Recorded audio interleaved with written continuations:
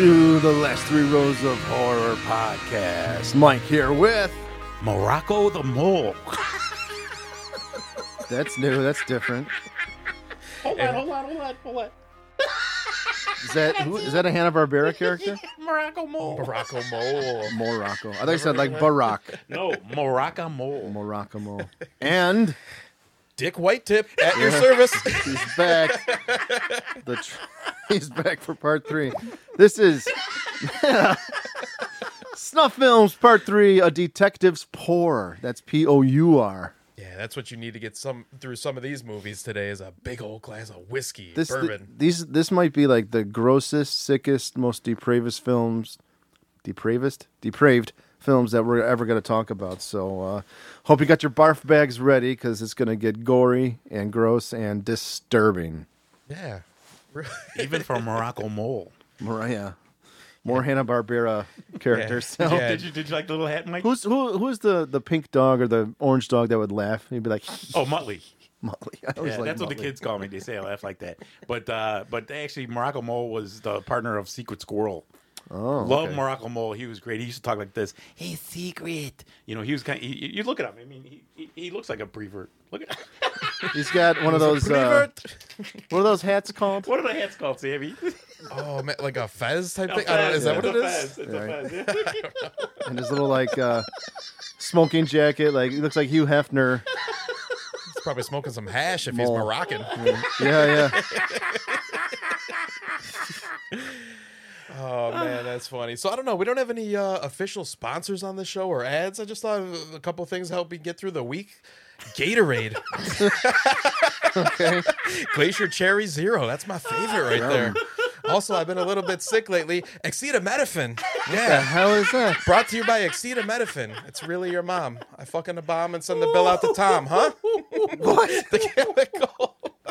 Also, the rock band Haim. Oh, Haim. Haim, yeah. Dude, did you see Licorice Pizza? I did not yet. I've Oh. been meaning to get to it, yeah. Alana Haim. She made. Well, I'll tell you. She's got a nice body. Her face, it's cute. It'll grow on you, but that's a good movie. I'll tell you what, though, after watching all these, they came out with they released a single last week, and I listened to it. I was like, that was fucking awesome. And I was Haim like, rock. and then I started listening to them between all of these snuff films. They're kind of like, so Haim for me this week was kind of like 3 angels on an island in an ocean of blood and guts. There you go. I like it. Got to have some kind of saving grace. Hell yeah. So check out Haim. Haim. Alana Haim. And Licorice Pizza, Mike says, is good. I did. Yeah, it's very good. It's the new. What's that guy's name? Paul Thomas Anderson. Yeah. What- Wes Anderson? What was it One of about, them? Mike? What was it about? It takes place in the 70s, and it's just like a love story, but it's kind of weird and quirky. Same guy did Boogie Nights. Okay. So it's yeah. He does like all their music videos too. They got does some he? cool music videos, yeah. So these 3 girls are a real band? Or They're no? sisters. They're Oh, all really? They're the Heims. Okay, but I mean, are they a real band though? Yeah, yeah. the band Haim. It's I a got it, it's a I got rock band, kind of indie rock. Yeah, indie rock. They do pop songs, all types of Okay, stuff. all Yeah. right. But Alana Haim, she's the star of Licorice Pizza. Mm. But she's cute. The one that looks like a better looking blossom? Yeah, Okay, all yeah, right. Do they all make an appearance in it They do. eventually? they do. Yeah, they're all in it, but she's the star. Yeah. My brother told me to check that out. He said it was good. They got nice legs. Shout out to Lou. Yeah, Lou. thanks, Lou.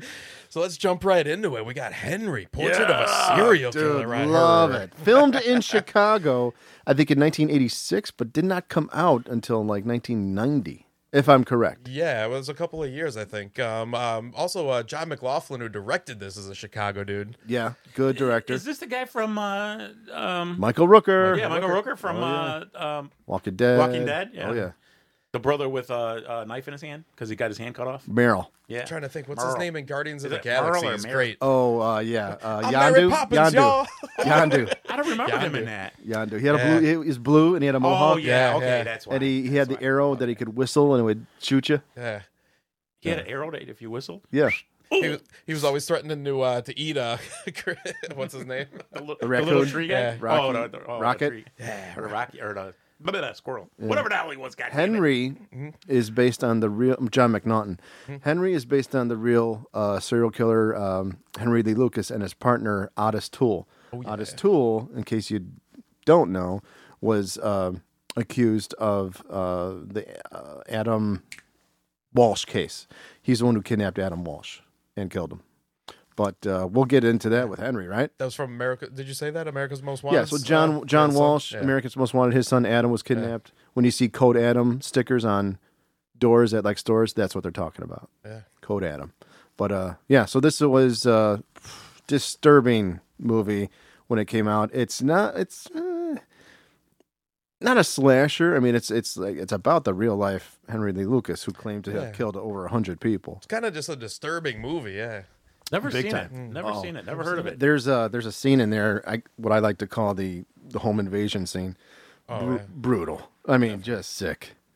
Yeah, so this is, like we said, John McNaughton's directorial debut. It's a film that follows the murderous Henry, played by Michael Rooker, as he travels west, leaving a trail of bodies behind him. Yep. So right here, like the 4 murder scenes that we see in the first few minutes of the film were all based on real life murders, which the real life Henry Lee Lucas claimed to have committed. Especially the first shot where the body of the nude woman was posed in the exact same position as the victim in the case involving Lucas. These are all fucked up scenes here. Yep. There's another one where like the couple in a grocery store were shot and killed. Another with a hooker. She has a bottle like smashed through her face. Oh yeah. He may have killed people like in every single state because he just kept traveling. Yeah, that's what they said. But I mean, he also admitted to a lot of murders that he obviously didn't do. Right. He's full of shit. So on one hand, he's courteous with what seems a strong moral code, but on the other, he thinks nothing of cruising for a potential victim, snapping a neck or two. Throughout the film, any sound of a neck breaking, by the way, is really a styrofoam cup just being crushed near the mic. They use the same exact thing for every single one of them. Yeah. So once he gets to Chicago, he introduces his slow-witted buddy and roommate, Otis Toole. Tom Towles. Yeah, Tom Towles to the ways of the serial killer.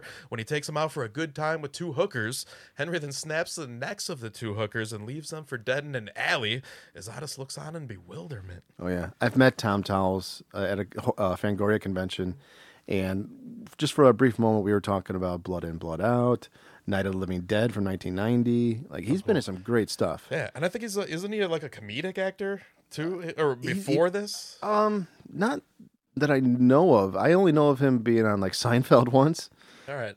But in more later years, because he's passed on now, he was in House of 1,000 Corpses. He was the sheriff that got shot by Karen Black. I didn't put that together. Yeah, that was him. But yeah, he was in, and I think, John McNaughton did direct this movie, Mad Dog and Glory, with Bill Murray and De Niro. Yeah. Made in Chicago. Tom is in that, and he plays a great bad guy.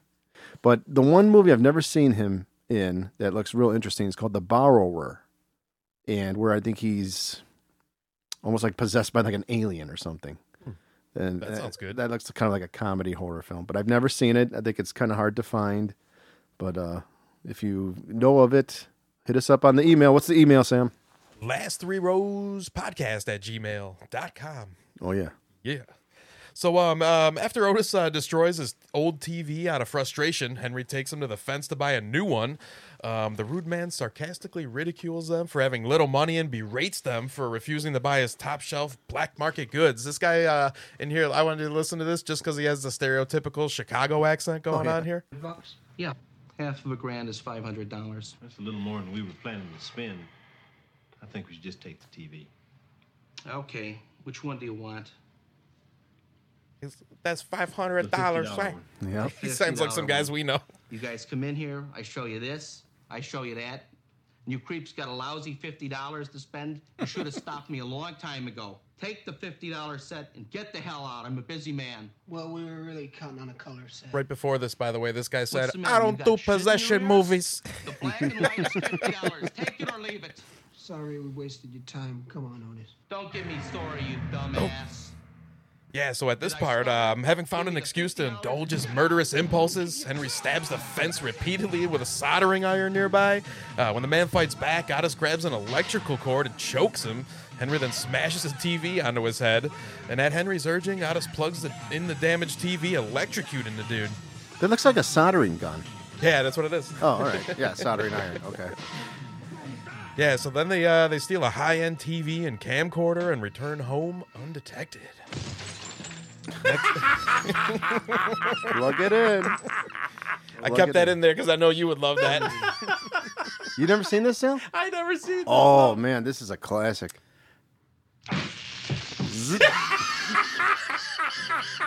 The comedian Tom Segura had a funny bit too, where he talks about when Henry snaps the girl's neck in the when they're with the hookers, Yeah. and he's like, just the look on Tom Toole's face is like, "What did you just do?" Yeah, right. Well, they in the movie they make it like Henry turned Otis into like a killer, like introduced him to killing. But in real life, Otis and Henry were killing people since they were probably like teenagers or something. And lots you of know? people say that they might have been like hooking up with each other. Yes, too. yeah, that is a theory that they were lovers. Yeah, Is it wrong that I want to hit somebody with a TV set? no, not at all, not at all. We all sometimes want to do it. Would you plug it into? All right, Does it make a difference if it's a black or white or a color TV, Mikey? yeah, because if it was black, I don't know.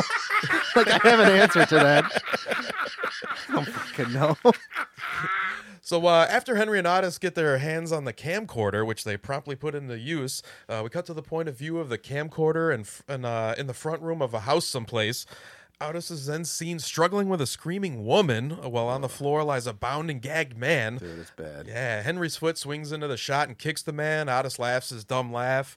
A door opens and a teenage boy appears, and the camera goes down to the floor.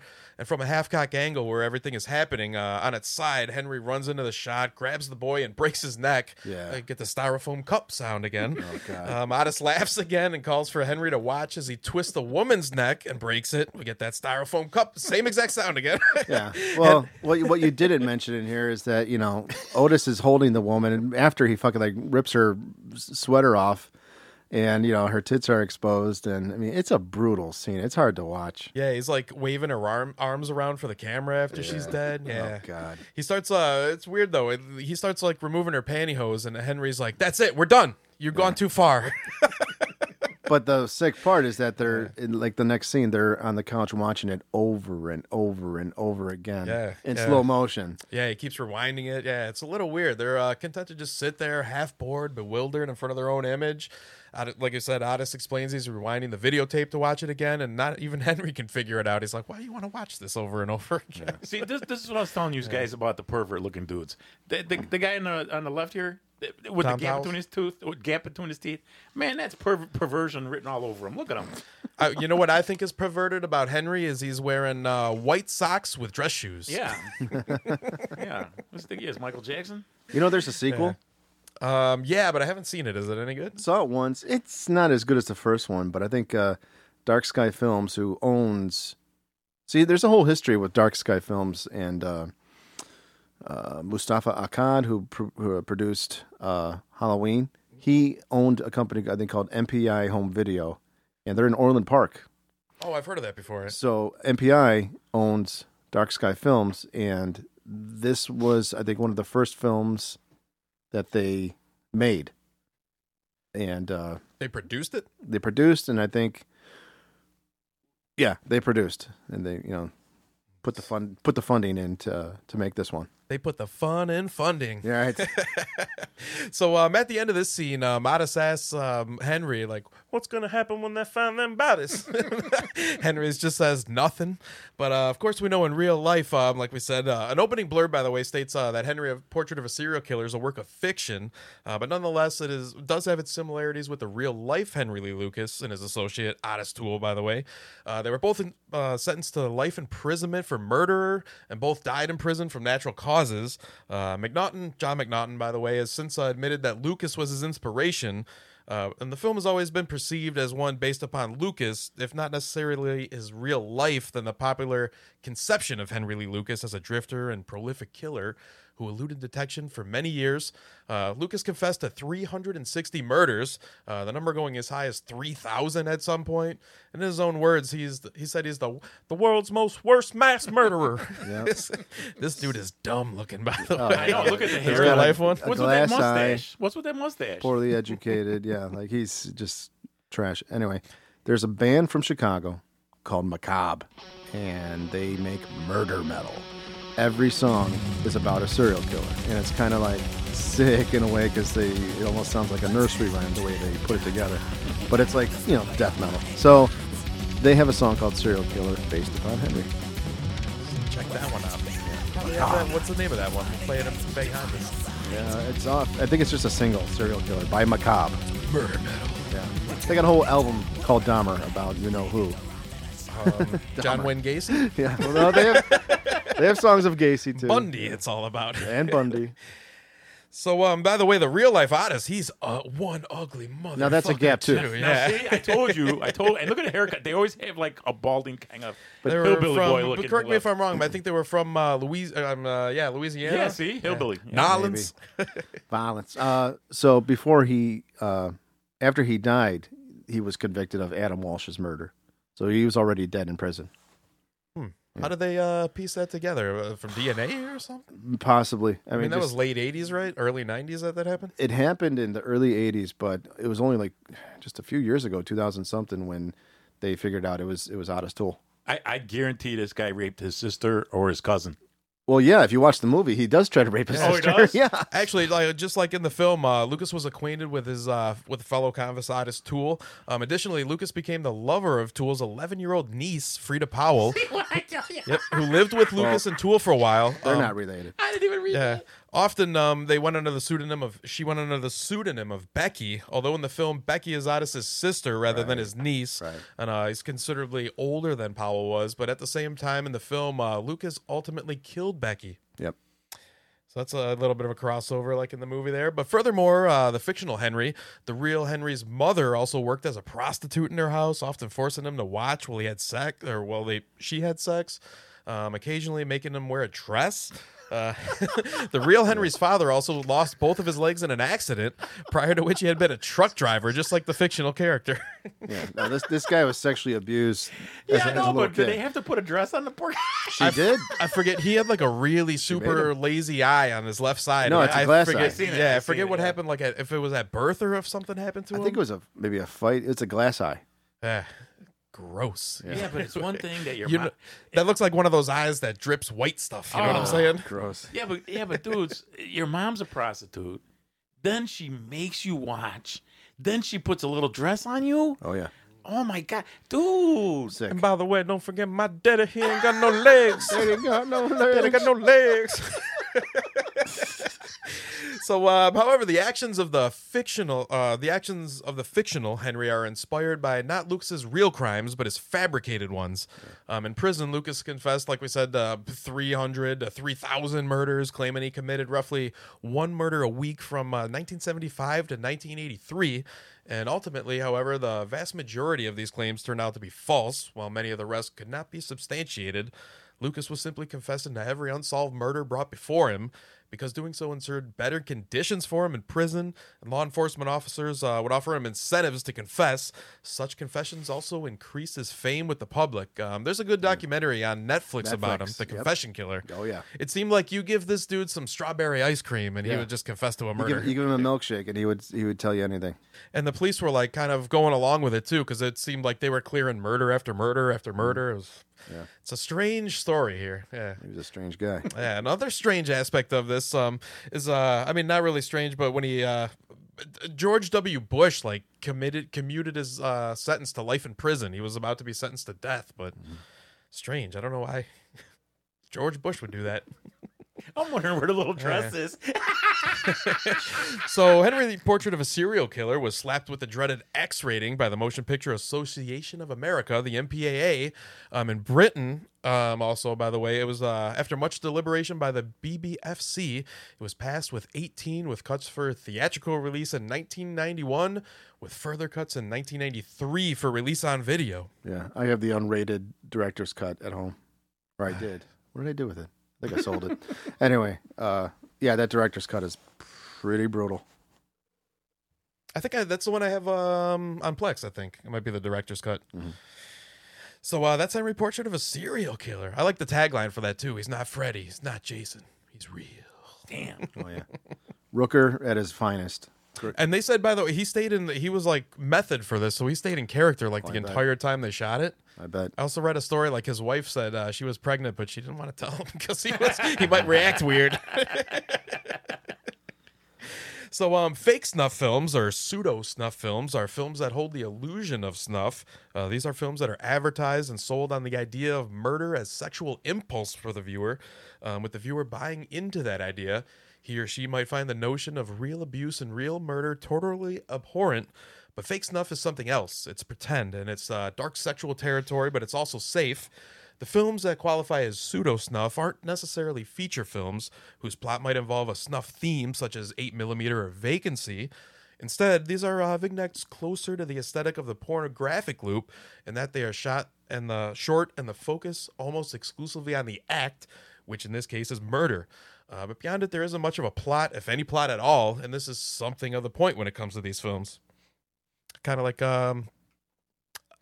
former Marines and serial killers Leonard Lake and Charles Ng spent months building a torture bunker in the woods of Northern California in order to attempt to create the perfect sex slave, filming their quote-unquote experiments.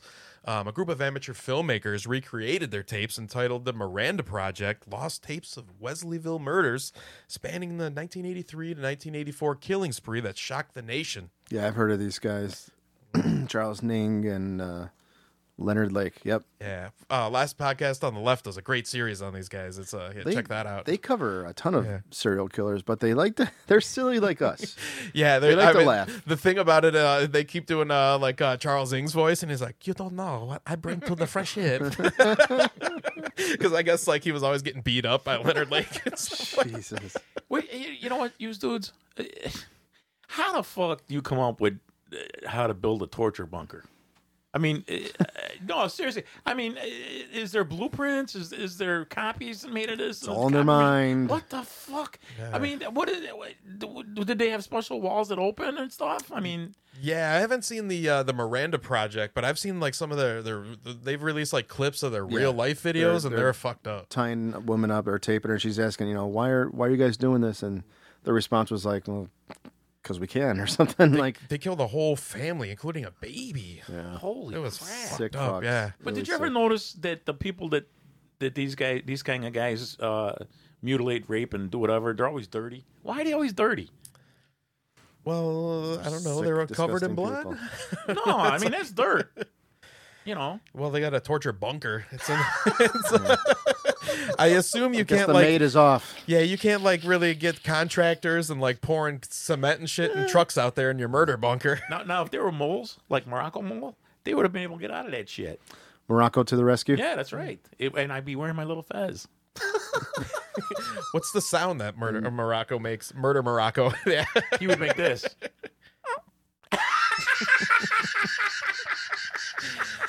Do that, and then the northern yak from the southern region. Yeah. That's a northern yak in the southern spots. Wow. So imagine walking down the street and finding an unmarked VHS tape. With curiosity piqued, you take it home and pop it in. And what starts off as two young men screwing around with a video camera quickly transforms into an ultra-realistic torture sequence where the unidentified psychopaths tape their exploits as they torment and violate a woman tied to a chair. The sodomy of your morals continues as throughout the entirety of the footage, while subtly revealing the killer's shattered past via the interaction with their victims and each other. The most shockingly realistic portrait of a serial killer's existence is Fred Vogel's August Underground. These are the most disgusting ones. Did someone say sodomy? Yeah, lots of it.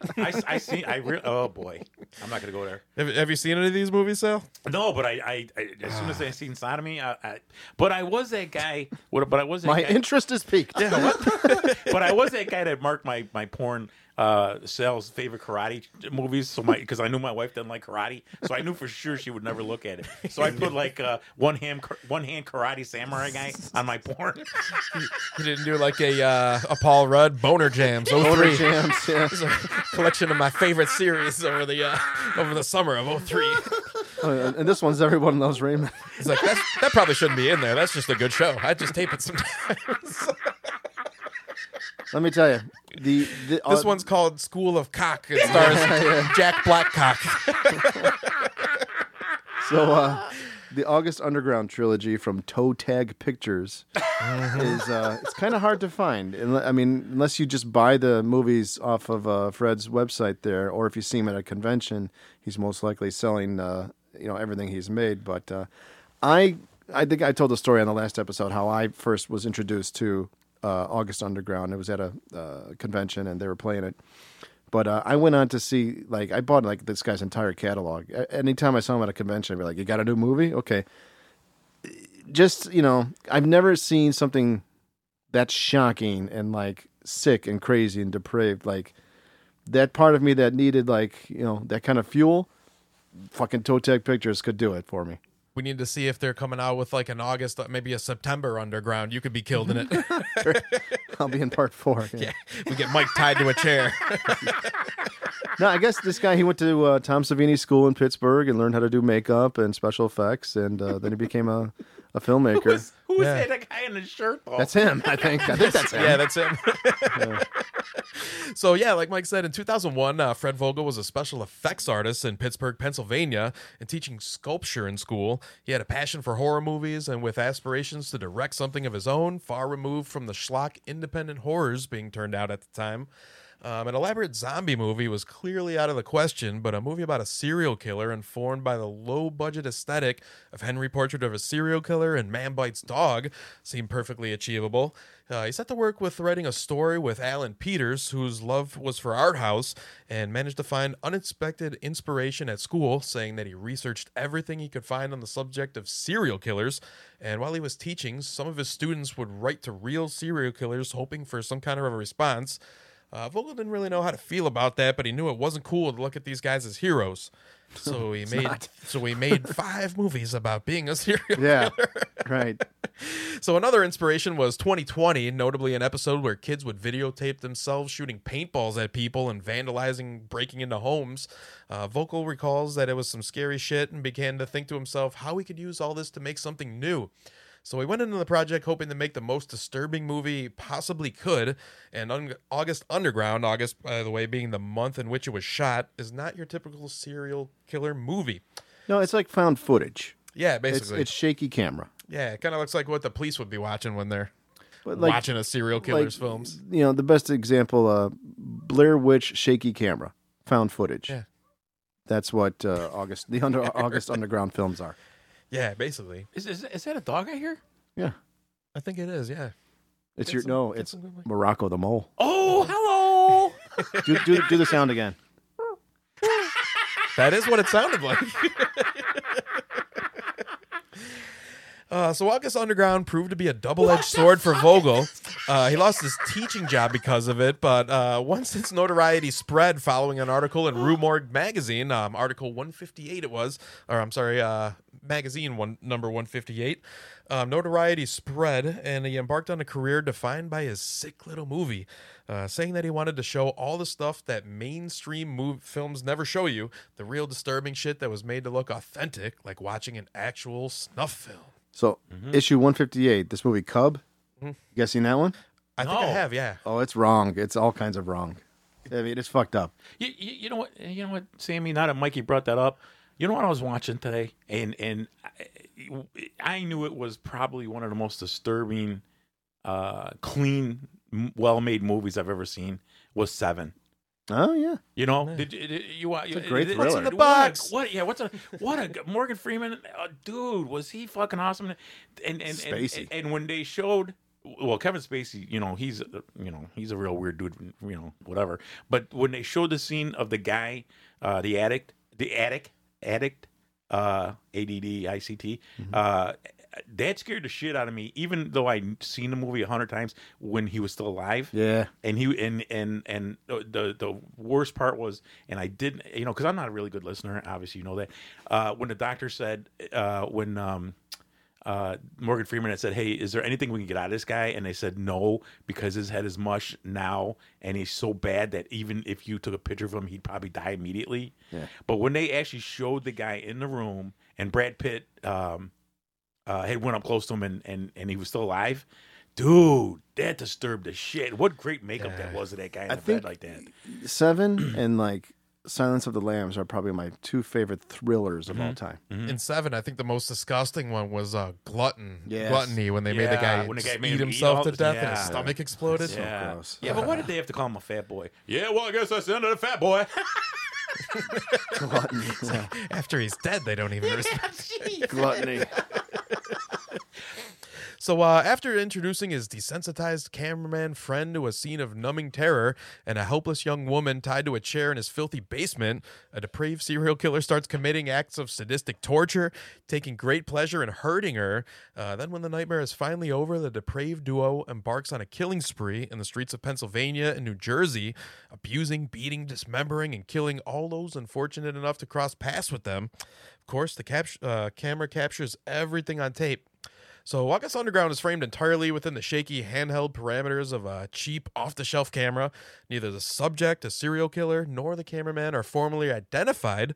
They're played by Fred Vogel and Alan Peters under assumed names, and the latter is also unseen, but his presence is felt and heard, offering opinion and directing throughout. So the nucleus of the film takes place in the killer's basement, into which a succession of victims, male and female, are confined to be humiliated, tortured, killed, and dismembered. Outside of this, the couple travel around creating havoc while having themselves a good time. There's a couple scenes where, like, they do in the gas station, they rob somebody, kill a couple people, and abduct a guy. Mm-hmm. It's fucked up. They also get a hitchhiker on the side of the road, and Why do the weirdos like the basement? You know, whenever I watch, I swear to God, 8 out of 8.5, maybe 9.5 out of 10 movies I watch, something's going wrong in the basement. You know, with the 30-watt bulb on the string. Yeah, there's always got to be like water on the floor, dude. A cellar, a basement is usually concrete, and that probably makes them think like a dungeon. I know, but you know what?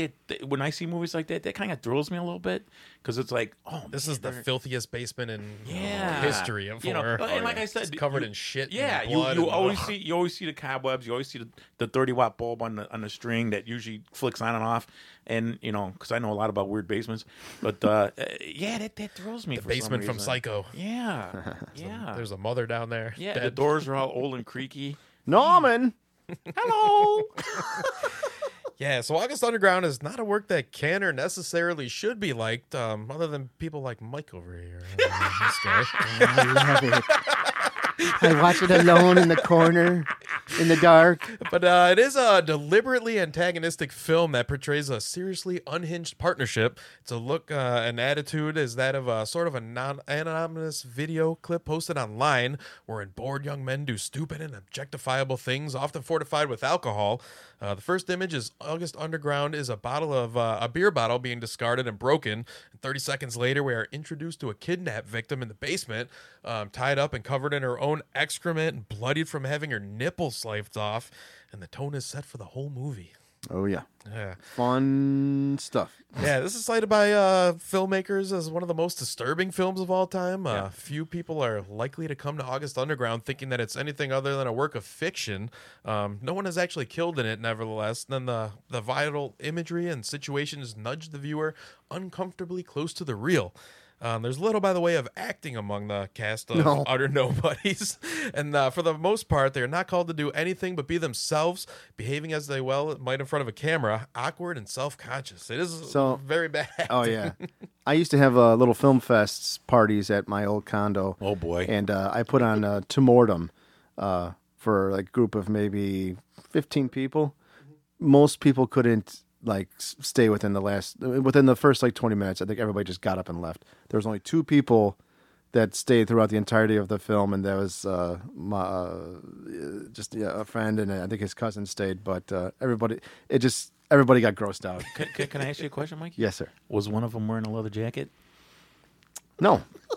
But you like your snake in a leather jacket, right? That's what I mean. It's like, no, I was wearing a cape. We need to, you know what? We need to start writing these things down and then defining what the fuck is Sal talking about. You know? That way you could put it on the screen, then we can read it off as people are listening to us talk. Like, what is he actually talking about? You know, the midgets, the mongoloids, with the snake in a leather jacket. You know what, dudes? The 3-eyed monkey. Yeah. My 3-eyed monkey. I wasn't gonna bring him up in this episode, but I'm gonna bring him up. I mean, you asked me when you say 3-eyed monkey. I automatically think you're talking about your dick. No. Okay. Wow. Yeah, I got it wrong. I thought the snake in a leather jacket was a dick with a condom on. Wait a minute. That's what I'm saying. We got to write this down. How does a dick have 3 eyes? And you need to. It's you we're talking about here. So I mean, we need you to explain all these quotes and sayings and phrases. Well, the 3-eyed monkey is a real monkey I'd like to have with 3 eyes. And believe it or not, it's funny we're talking about this. I named him finally. Take a guess what his name is, Sammy C. Toro. Nope. Trio? Nope. His name is Cleon. Cleon, the three-eyed monkey. Perfect. I named him the other day. I thought to myself, okay, I know Sammy likes busting my balls about the three-eyed monkey. Are you seeing these things for real? Yeah, I'm not kidding. And I thought I imagine it's like a He dreamt it and it came true. Who killed Roger no, Rabbit no. situation where Sal is seeing real cartoons. Yeah, around? I was eating my pretzels. And I was watching Tubi, and I thought, you know what? My three-eyed monkey needs a name, and I thought of Cleon right away. Don't ask me why. His name's Cleon. It's a good name. Yeah, three-eyed monkey. We're going to help you out here, folks, and we're going to write this down so that way you know what Sal's talking about when he says these things. So, It should be out in his. Did you got a graphic novel coming out soon? Yeah. all right. Yeah, What's the name of that? it's gonna be right after I do my Charlie Brown Underground movie. All right. Yeah, the one I'm gonna drop and Charlie Brown. It's going to be like an August Underground with Yeah. Charlie Brown. Charlie's a murderer and a rapist and a Satanist, Wait right? till you see what he does to Roosevelt. Him and Pigpen just making You don't know snuff who, you don't know who films. Roosevelt is? Who's Roosevelt? You really don't know who Roosevelt is? From Charlie Brown? Yeah, From the Peanuts gang? yeah. He was the only black kid. Oh, his name's Roosevelt. Yeah, his name's okay. Roosevelt, yeah. All right. You know what his first line is gonna be with Charlie Brown? What you up to over there, player? Wow. It's not your average kind of Peanuts film, huh? Yeah. From the mind of Sal. No, but no shit. My trap monkey, his name's Cleon. Okay. Yeah. Don't worry, folks. Like I said, information is coming your way, explaining all these things that Sal is saying. So hang in there with us because we're learning too as we go along. Either that or I could just edit out the last 7 minutes. Oh, no, I'm just playing. Come on. No, we're kidding. It's staying in. If it's clean, it stays in. Not unlike our last episode where even the PC boy. correction voice got a little corrupt there at the end there. I don't know what that was about. I You think broke the computer, Sal. Oh, come on. You broke it. Yeah, Our audience loves it. Yeah, Cleon.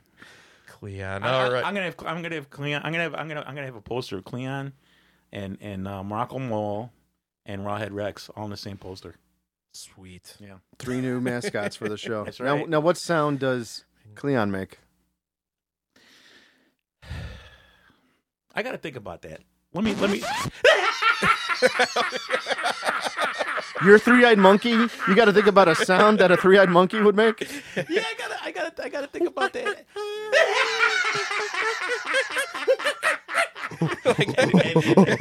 and let me tell you something. You dudes do not want to know what he does with a banana. Let me guess. He doesn't insert it in his mouth. It goes up the old Not the front mouth. poop chute. All That's right. a poison banana.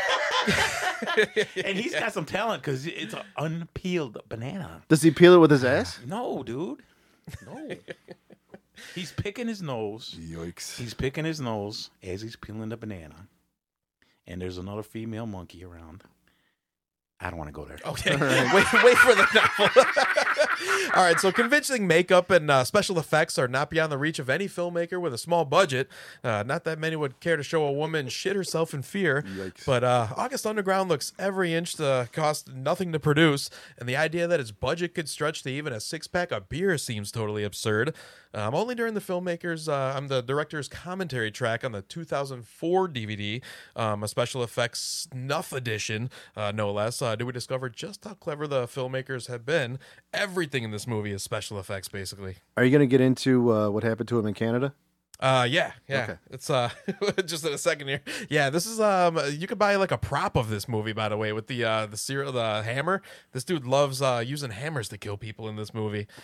So we kind of see that in the final scene. They hire 2 prostitutes for a drug-fueled orgy. Peter sodomizes one prostitute while caving in the back of her head with a hammer, and the remaining prostitute tries to escape. In the chaotic chaos chase that ensues, the accomplice drops the camera, and the film ends here. So you haven't seen this before? Is this That's the August fucked up. Underground? Yeah. I seen it, but That's probably the most fucked up scene in the first one. He kind of caves in the back of her head and leaves the hammer in there. Yeah. Okay, wait a minute. So he's putting the finger in the dike, and then he's hammering the shit out of her. Yeah. I ain't gonna lie to you, but that's all right. Oh my God. The finger in That the boy Morocco. That boy Morocco. I Wow. ain't gonna lie to you, that was pretty funny. You would say different after you actually watched the film from start to finish. Oh, you know what? I did Yeah. watch it. I did watch it, but I gotta tell you guys, it did nothing for me. It did not. Yeah, not much for No, me. they're not. These aren't scary. No, they're not scary, and that's just it. You know, if they had some intention of being a different, I'm sorry, any kind of horror film, you know, and a sick part, then I'd want, you know, like Human Centipede. That was one of my greatest movies I ever watched. It's sicker than that. Yeah. It's way sicker. It is way sicker than that, but there's no real objective to it. There's no point. It's just natural violence. Yeah. You know, which I the love in point. my movies, but I you know, like with this stuff, it's you know, it doesn't do anything for me. Gore for the sake of gore. Yeah. Yeah, as Mike was mentioning before, too, while traveling to Canada to attend a film festival in Toronto, Fred Vogel was arrested pending charges of transporting obscene materials into Canada when copies of August Underground and its sequel were found by customs officials among the merchandise he had intended to bring to a convention. The charges were eventually dropped, and after Vogel spent roughly 10 hours in customs prison. Yep. I was gonna say, because even in 8mm, obviously they had to have the underground places, you know, for the kiddie porn, what do they call it? chicken porn, you know what that is, right, Mikey? Chicken porn? Yeah, that's what all little kids No. they call it chicken porn. Disgusting. And you know, I know for a fact that when I used to go to that video place on it was off of First Avenue and 47th, that you know, through the beaded curtains. Oh, there's that adult bookstore that over there. adult bookstore. Yeah, there was a couple of people I talked to there, and they were saying a lot of guys were duping that stuff and getting in a lot of trouble, man. As rightly they should. Getting in a lot of trouble selling that shit, and That store's still there, isn't it? No. On No, it's 47th gone. Street? Yeah, it's gone. Oh. It's gone. But you know, like I said, I mean, man, you don't understand the ramifications of having something like. I know. I was in a bar once, and I was talking to this one guy, and he brought up the snuff films. Man, I got away from that dude as fast as I could because he was serious as hell that he had them, and I'm like, dude, I'm out of here. Gross. You know? I don't want to watch any reels. I don't want to. I don't want to even. I don't. You know. I told a family member about it, and they didn't want to even. As soon as I said, I don't want to hear about it, and I'm like, no, I'm just trying to make a point. You know that they're you know, like Mikey said, you could walk into a place, you never know, normal looking person. Hey man, I got these. Or not. Oh, dude, I'm out of here. You know, I almost wanted to beat the shit out of them. Brutal. Yeah, you have to be kind of, you know, conscious of who you have a conversation with about these things. Yeah. That's why we do a podcast, That's putting it out right, to yeah. everybody. Because where's the sick fucks that have no problem talking about it? Yeah, just like Toe Tag Pictures. So in 2002, Vogel established Toe Tag Pictures with an old college friend and special effects artist, Jeremiah Cruz. Vogel defines Toe Tag Pictures as being a group of like-minded individuals, which is a fairly accurate summation given the intensity that each person brings to the table. There's a sense that these scenes have arbitrary edits and low definition. The viewer is witnessing personalities and genuine meltdown, which brings us again to the blurring of the boundaries between fact and fiction. So Toe Tag may be approaching film production on a communal level as the primal screamers of a toxic generation, but theirs is the culture shock when shock has been rendered impotent. So basically, things are just progressing, getting crazier and crazier. As I said, like, you know, we started off with Alan Shackleton's Snuff in the beginning, and these are much, much worse. Oh, by far. Because it looks real. Yeah. Yeah. I trained Cleon to watch the movies before me, and when I go in there, and if he's shitting in his diaper, then I know it's worse. Yeah, that's a true story. Well, if he's wearing a diaper, how does he get the banana up there? I can't tell you. That's a secret between me and Cleon. I don't know how you go up Yeah. What are you guys laughing? This is a true story, my monkey, man. The tree-eyed monkey. Poor Cleon. I'll put in some monkey sounds for you in here. So one of the first Toe Tag projects was a music video for Necrophagia, a band that was familiar with August Underground and wanted a sick video in the same vein.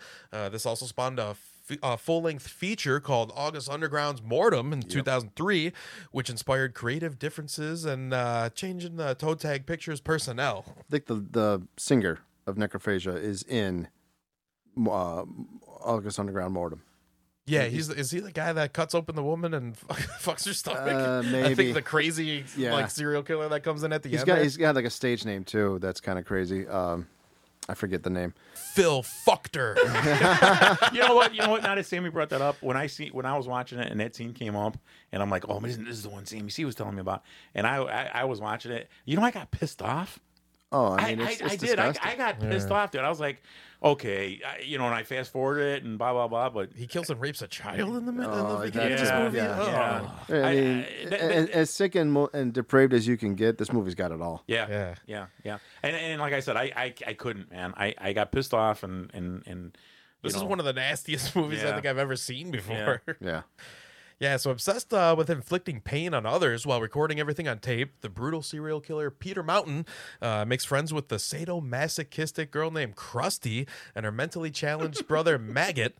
And after the events of August Underground 2001, this time the diabolical trio was hell-bent on broadening their horizons, experimenting with self-mutilation, decaying corpses, evisceration, and of course, rape. Then yet another psychopath enters the picture, eager to hang out with them, and depravity reaches new heights. That's it might be the singer of Necrophagia. Yeah, I forget his name. Was August Underground the one where the guy was all passed out from doing heroin?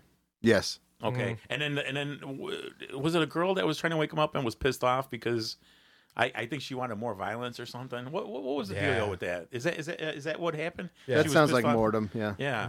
That was. Oh man. Yeah, because I think this was the one I had on Plex, right? That's the one you watched. Yeah. This is this one. What I'm trying to make is, you young people out there, if you're beating the shit out of somebody, don't do heroin. You can murder, but don't do heroin. So in Mortem and Penance, which is the third movie, the killer has a girlfriend who also shares in the bloodlust. A third party comes and goes over the course of these films. Supposedly the girl's incestuous brother, Maggot, like we said, with this individual central to Mortem, but absence from Penance. Even by the low standards of the company he keeps, this dude is one degenerate freak.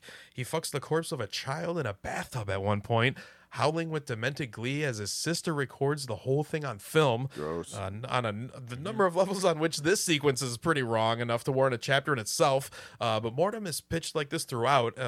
Basically a methamphetamine rush that opens with screams and continues almost unabated until the end of the screen of an empty static unceremoniously calls as a halt on everything. So it's a overloaded ride and a wholly exhausting one because of it. The impact of some shock scenes is negated by their own stalwart longevity, but that might just be the point. This seems to go on and on and on. I think most people can't sit through the entirety of the film or the whole trilogy. Like, it's hard. It's a hard watch. Yeah, I had to break these up watching them over the week just to recall some of them. Yeah, but you know what though, Mike? I've seen so many films, even from early 80s. There was this movie called The Exterminator. Oh yeah, and that's where the chicken hawk was really really big. They call them chicken hawks, which they stole little boys and used them for porn. And it's really weird because it all came in together with me when I thought about the last time you said, these weirdos could be your neighbors. They could be blah. Well, anyway, there was this guy at this chicken hawk place, and he wanted the exterminator, who he didn't know was exterminator at the time, to go get a prostitute and a little boy. And he said, can I use my toy? And the guy that owned the chicken hawk place said, yeah, go ahead and go get it. And it was a soldering iron. Oh. So he was using that on her as he was, raping his little boy. And I'm thinking, God damn, I mean, some of the movie, like I said, Seven, same thing. He made that guy make that leather dildo thing that was huge. Remember that he made him make that big thing, and he made it shove him up. I'd have to watch it again, dude. It was like a manual. That fucking dildo. I mean, no. You remember that? You remember what he made? On. That leather thing? Yeah. And as Mikey's talking and Sammy's reading on, man, the more and more that we're talking about these movies, the more and more I'm realizing, man, that stuff like that was in this movie, stuff like that was that movie, in this movie, dudes. Well, there's obviously there's different kind of horror movie fans. Yeah.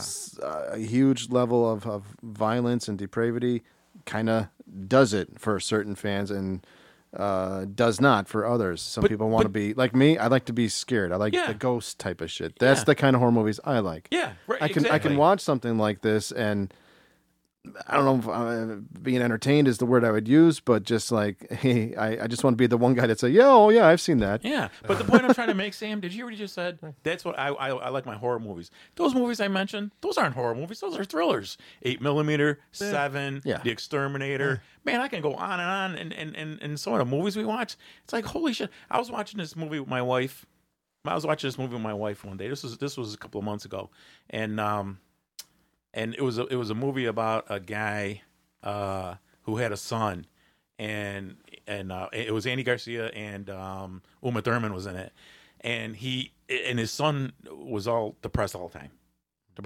He was like 15, 16 years old. It was a new movie? No, it was probably either late 90s or very early 2000s, because Uma and Andy Garcia were pretty young, so I probably early 2000s. Well, anyway, he wouldn't never say, he's like, why is he always upset? Why is he always he wasn't gothic, but he was very dark. I mean, I know gothic that's what that basically is your dark whatever outlook or whatever. But anyway, it finally came out that Andy Garcia's it was either his brother or a cousin or something like that had been raping him his whole life. Oh, jeez. And they found out anyway, point being, dude, this genre, this sadistic shit, this snuff film stuff has gotten its way and wiggled its way in the films of thrillers and dramas. It's not even so much as our horror anymore, man. It's more aimed at them. Yeah. And a lot of people don't even realize people that are not, into horror movies, they think it's all just one thing. Like it's just supposed to scare you. Like, boo. Yeah. No, there's so many different types and subgenres upon subgenres of horror. So yeah, and you said it the best, Mike. When you told me when we were talking about 8mm that there's real monsters out there. Of course, and that's what they are. Is these sick, perverted ways of the world and human beings. Yeah. Remember what Joaquin Phoenix says in 8mm. By the way, he's like, "Don't go by the guys looking at the feet stuff. Stay away from those guys." Good advice. So the blurring of the boundaries between fact and fiction happens a lot in Mortem, which includes images of self-harm throughout. Vogel confirms that the self-harm of actress girlfriend Christy Wiles in Mortem is real, saying that he thinks filming this movie helped her get those demons out. And by the way, she corroborates the statement, saying that she can't even watch Mortem anymore. So she was like really cutting herself in this movie. Yeah, I think they were seriously. Yeah, for real. I think they were married for a while, maybe. Really? Or they were something like that. Okay, that kind of scares me. I couldn't find a lot of like trivia on this, like the making of this movie. But one thing I did see on IMDb is it's the only fact on IMDb is it says it's Snoop Dogg's least favorite movie. Okay, that's kind of random. It's like, nah, dog, I ain't watching that. Did either of you two guys see? I have to rewatch it. Did any of you two guys see? They had made. I don't remember the date, but it's the original girl from I Spit on Your Grave. Camille Keaton. Yeah. Did you see the latest one? It's I Spit on Your Grave. Deja Vu. Maybe I've seen a few of those sequels. Have you seen it, Sammy? I think they made like 2 or 3 of the new ones, didn't they? This is after the. Well, you know what? It might have been before the Maybe 3 new ones. But anyway, it's called I Spit on Your Grave, Deja Vu. And what's going on is her daughter is involved now. And it like Mikey said, it's the original Rape Revenge. Rape Revenge, and it's the original woman that played in I Spit on Your Grave. But now there's another film out there. They should have done the titles like I Spit on Your Grave. and then the sequel is I Spit on Your Grave. Yeah. But now there's one, and I was watching a little bit of it, and I just couldn't. I don't know if I was tired or whatever. Now there's another one that it's called I Spit on Your Grave. making the movie or something like that. It has all the original people on it in it. Wow. And the filmmaker. Who was the filmmaker, Mike? The first one, Yeah, the original. his name was like Zier Markey. You're right. Well, his son played in the movie. He was like the little boy playing at the gas station before she pulled in there. Oh no, it's called Growing Up. It's I Spit on Your Grave, Growing Up. That's what it's called. Did you see it, Sammy? I want to say that was on Tubi, and I'm watching this, and it's like, yeah, that's me right there. I'm the director's son, or whoever, or the creator. I don't know. He played the little boy playing at the gas station, before they pulled in, and blah blah blah. And then supposedly the director or the screenwriter or screenplay, I can't remember who it is. I know it's the main guy that made the movie. I don't know if he was serious or not, but he got a lot of his ideas because I thought he went fishing with a friend, and it was in like a swampy area, and he seen a girl come out naked screaming. Oh. Now I don't know if that was a scene that he thought of when he seen this and it really happened, or he just did it, and said, "Hey man, come out of this, out of that, over there and scream, and so we can see what it's like." I don't know, but it seemed pretty real. But you guys might want to check that out. It's called Growing Up. I Spit on Your Is Grave. this a documentary? Yes. Oh, okay. Yes, it's a strictly documentary film. But the Deja Vu one, you said you haven't seen it, Mikey? No. Okay. It was.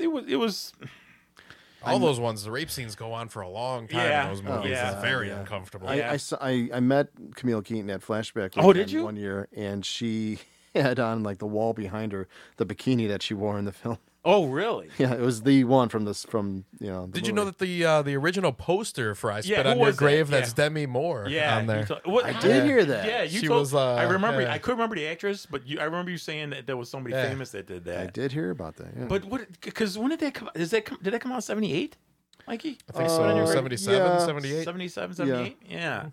But yeah, watch the documentary on that. I don't know if it's any good, but I couldn't. I I'll just, check out documentaries on Yeah. all these types of stuff. yeah. Shelby Lynn, that's his wife or ex-wife. Shelby Lynn Vogel. Yeah. Okay. So the third film in the August Underground trilogy, Penance, returns some light and shade to the mix. Tender moments include riding quad bikes together and firing off a shotgun. These are intercut with our killer couple strangling a child and Vogel yelling, "I want to see the life go." That's a fucked up scene, too, when they invade the family's house. Yeah. It's on Christmas, right? I think it is. Yeah. So, bonded by their sick love and for perversion and brutal depravity, the psychopaths from hell, Peter and his equally vile girlfriend, Krusty, are on the hunt for prey. That's what I don't want my girlfriend to be named Krusty. Ugh, that sounds gross. She probably smells. Yeah. Well, she's got something going on down there. Yeah, so they're still on the hunt for prey after the shocking events of August Underground's Mortem in 2013. 2003. And as always, slaughter, rape, dismemberment, evisceration, and sexual assault are on the menu with a touch of murderous jealousy and Yuletide atrocities. That's when they invade the couple's house. Yeah. So for Penance, we learned through DVD extras that work was undertaken over several days without break or sleep. It's no surprise then that the last stretch involving the killer and his girlfriend is akin to a Burton and Taylor and a more perverted Who's Afraid of Virginia Woolf, draining bodies instead of booze. So at the end of Penance, Vogel pans the camera across two more victims lying dead in his crusty basement, and we get one of the most atrocious sequences of the entire series. A fetus still attached to his mother by its umbilical cord is snaking out through a gaping wound, stomach wound, after being cut out of its mother. Here you go, Sal. I just put this. This is it's good special effects, but it's fucking It is. I remember. disgusting. Yeah, it's pretty gross. And he's just yelling the whole time. Oh, see, look at the baby. Yeah, it's absolutely brutal. Nasty. Yeah, I mean, like I said, it's very good special effects. It Yeah. definitely looks pretty fucking real, but Yeah. Is it me or does that little fetus look like a shrimp? doesn't make me hungry. I'll tell you that much. I'll tell you. You know what's nice though? What I needed after. You know what's real nice though that I needed after this? How about this for you guys? Yay! Hi, A little high Hi, Get a high break. That's cute. There you go. How do you like that? All of our audience, a little sweetness. I bet she wants that baby back. I just want to slap all three of them. You don't like it? No, I'd have Cleon jump on him. You know what this reminds me of? Someday somebody's gonna goodbye. That shit. Till then, baby. What's that shit called? What is it, the Wilsons? I don't know. Something Wilson. Hold on, Wilson Phillips. Wilson Phillips. That's why I say, you know what I would Hold on. The one sister kind of looks like Wilson Phillips a little bit. do? She actually looks like Marsha Brady from the Brady Bunch. You know what I have Cleon do? I swear to God, if I heard that fucking stupid music playing, and I seen these street dumbasses walking down the street, I'd have Cleon go in the back and shit on all their heads. I would take off his diaper, I would throw it at him, and they'd go, "Hey, you're disgusting, you big fat guy," and then Cleon, go get him. They're the boy. Oh, see, motherfuckers. I'd rather watch that than August Underground. So what do you guys anything else on Penance? And wait, one more thing. They're hard to watch. Mikey, you know what? Cleon, we have a little. I'll tell you what. They're, a lot of these movies we're going to cover today, they're hard to watch, but it's if you have them in your collection, you got some bragging rights. And that's why I used to own them, because I used to love showing off my DVD collection. And be like, yep, I got that one in my collection. I see where you're going with that. I see where you're going next. A lot of these, like, I think as people caught on, like, what the movies really were, I was like, I'm kind of embarrassed to own this, so I need to get rid of it. At first, I was After your first party cleared out. Yeah. After I put on fucking Cannibal Holocaust at Exit, and everybody, like, half the bar got up. It's like, I probably shouldn't own this anymore, and I sold it. Yeah, but it didn't it really at first and know you had it, because I'm telling you, when I told you guys a couple podcasts ago, when all them people I knew, and most of them were women, wanted to see Human Centipede, it was like, damn, I'm the king of fucking sickness. Did you get rid of them yet? The August Undergrounds? Yeah, I sold them. Oh man, I was going to say you should have given them to like Goodwill or put them in those like all around my neighborhood here. They've got like little houses on the corner where you could put books, like so other people can come up and read them. Oh, I'd put it in there. Yeah, I'd get arrested. Actually, I should have donated them to like a Catholic church. Grade school. Oh! That's so bad. Hey, what you watching there, Father? Get out of here. Yeah. you should have put it in like a swapped out the cases, like put it in Big Mama's house or something, and someone pops that in, they're like, what the fuck is this? Oh my God. Oh my God. Oh Lord. Could you see the priest and he's blessed everybody? And one more thing before we're over here and leave the mass, with the smart ass that put that porn in. Have you seen Murder Collection, by the way? That's another toe tag. I used to own everything that this guy put out, but I haven't seen his latest one from 2016. I think it's called The Final Interview. Still haven't seen it. How did you get hooked onto that, Mikey? This guy? Yeah, no, on the whole murder, mutilation, snuff shit. What was the first thing that grabbed you about that? Something had. You're talking about the genre, or the this? genre. Okay, yeah. Like the real brutal stuff. Yeah, probably just going to maybe like conventions, but like to me, growing up as a kid, the most brutal horror movie of all time. I mean, it was just like everyone's go-to answer was the Texas Chainsaw Massacre. Yeah. And after I seen it, I was like, okay, this is crazy, but there's got to be something worse than this that's more hardcore. Yeah. And of course there is, and there was.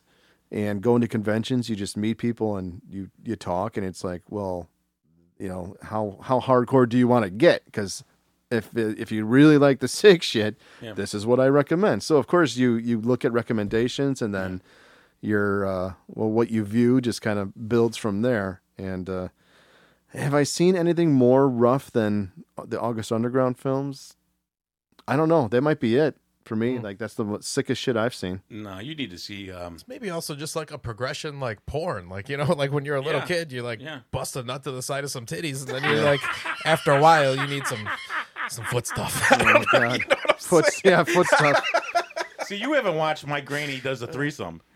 You watch stuff like that, and that's pretty bad. Don't need to see that. I don't think. Oh, dude, I see. Remember I told you about that video place, and I want you to be the curtain. Mm-hmm. And you guys think I'm kidding? I'm not kidding. It was three grannies.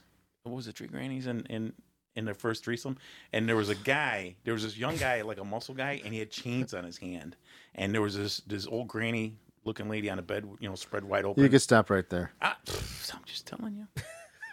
Yes, I know there's sick porn out there. I know. Dude, I am aware of this. Honestly, that's not the worst thing we've said in this podcast so far. I ain't gonna lie to you. I wouldn't even take Cleon to see that. Oh man, wait. Cleon would shit his, Protect Cleon Cleon would shit his from pants, violent his porn, diaper. please. Yeah, I have some morals for Cleon. Yep. Yeah. So by the way, Murder Collection is another film here. It's just basically like a faces of death for all like his murder scenes. Yeah. So we don't really get him doing fun stuff like puking in toilets and dismembering bodies. So that's the August Underground trilogy. Anything else on that? If you get a chance to meet Fred Vogel at a convention, go up and talk to the guy. Mike, look. The Blu-ray. Yeah. August Underground. He put them all out on trilogy. Blue. The Blu-ray. You know where I actually seen them for sale? One of the disc replay stores. They had, I think they had all three. Really? Mm-hmm. But it was behind a glass case. Why is it always got to be behind a glass case? What is it? Does that make it dirtier? Because they don't want some little kid walking in there wanting some unicorn movie, picking that up and going, "Mommy, what is this?" Yeah. Well, that's a severed head, not honey. knowing what it is. Yeah. Put that back in Daddy's collection. Because I mean, yeah, the front of this it looks like a fun kids movie. It's a guy sitting there with a hammer, all bloody around him, Covered in blood. shit on the wall behind him. It's like, kid's like, this looks good. He's got a picture. He's got a picture of himself on his T-shirt. What's this movie about, Mommy? So moving on, the Poughkeepsie Tapes is Yeah. another freaky one here. Yeah. The Poughkeepsie Tapes is a film about the murders of a serial killer in Poughkeepsie, New York, told through interviews and footage from a cache of the killer's snuff films. When police raid a house in Poughkeepsie, New York, they discover over 800 videotapes shot by serial killer Edward Carver, which present a visual record of his murders, filmed in full, from the point of abduction to the post-mortem mutilation of the victim. Despite the volume of evidence, Carver is careful not to be shown on film unless fully disguised, leading police and law enforcement beginning an investigation into his whereabouts and the whereabouts of his victims. Now, the guy that directed the Poughkeepsie Tapes, he's gone on to make some pretty good horror movies. Which other ones did he make? I didn't. I'll have to look it up right have now. a lot of time. Yeah. I'll Is look it up right this now. is this a true story, Sammy? No. No, it's not a true story. But they prevent it. It's kind of like, it almost looks like a documentary, this movie. Yeah. Kind of like a found footage documentary. They do like interviews between okay. people and stuff. Yeah, so the first tape records the murder of his first victim, an 8-year-old girl who he abducts, rapes, and murders from in front of her house. After the success of his first crime, Carver becomes more meticulous. He convinces a couple named the Andersons to give him a ride before clubbing the man in the head and subduing the woman with chloroform. He then performs a cesarean section on the woman, placing the severed head of her husband inside of her womb before sewing her back up, waking her up and filming her reaction. So Carver then shows himself in the CCTV footage of another gas station using sign language to reveal the location of the bodies. That's a fucked up part when they show that the woman has her husband's head sewn inside of her. So the guy John Eric Dowdle has gone on to direct No Escape with Owen Wilson and Lake Bell. Wow. Oh, wow, that was good. Yeah, As Above, So Below, Devil, that was good too. Quarantine. He's made some cool shit. So As Above is Below. Yeah, that's right. What it's called. That's the one in Paris. Yeah, I remember that movie specifically because I was at we did like a little engagement for God damn it, what is it, Dunkirk, and I was actually in a movie theater up in a booth, a projection booth again, showing the movie, and I happened to be watching that while that was going on. So the booth was completely pitch black, and there's a part in that movie where I remember there was a jump scare, and I was like, "Huh!" and I actually like looked behind me, like had to turn to look. It scared the shit out of me. Awesome. Yeah, that one had some good jump scares. Yeah. So Carver's next victim is a teenage victim named Cheryl Dempsey. He murders and mutilates her boyfriend Tim and imprisons Cheryl in his basement, abusing her sexually, physically, and psychologically as his slave. Cheryl's mother, Victoria, appeals to her kidnapper in a television statement. He goes to see her, offering to help while filming her. Victoria soon realizes that he is her daughter's captor and stands shocked as he laughs and flees. He's like fucking with the family after he does this too. Oh boy. Yeah, so while with his crimes gaining a rising level of attention, Carver changes his modus operandi and begins targeting sex workers while posing as a police officer.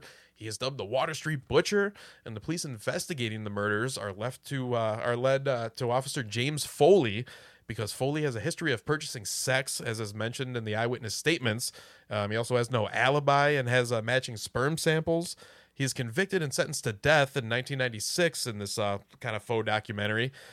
Foley continues to plead his innocence and refuses to make any plea deals. He is executed by lethal injection on September 9th, 2001.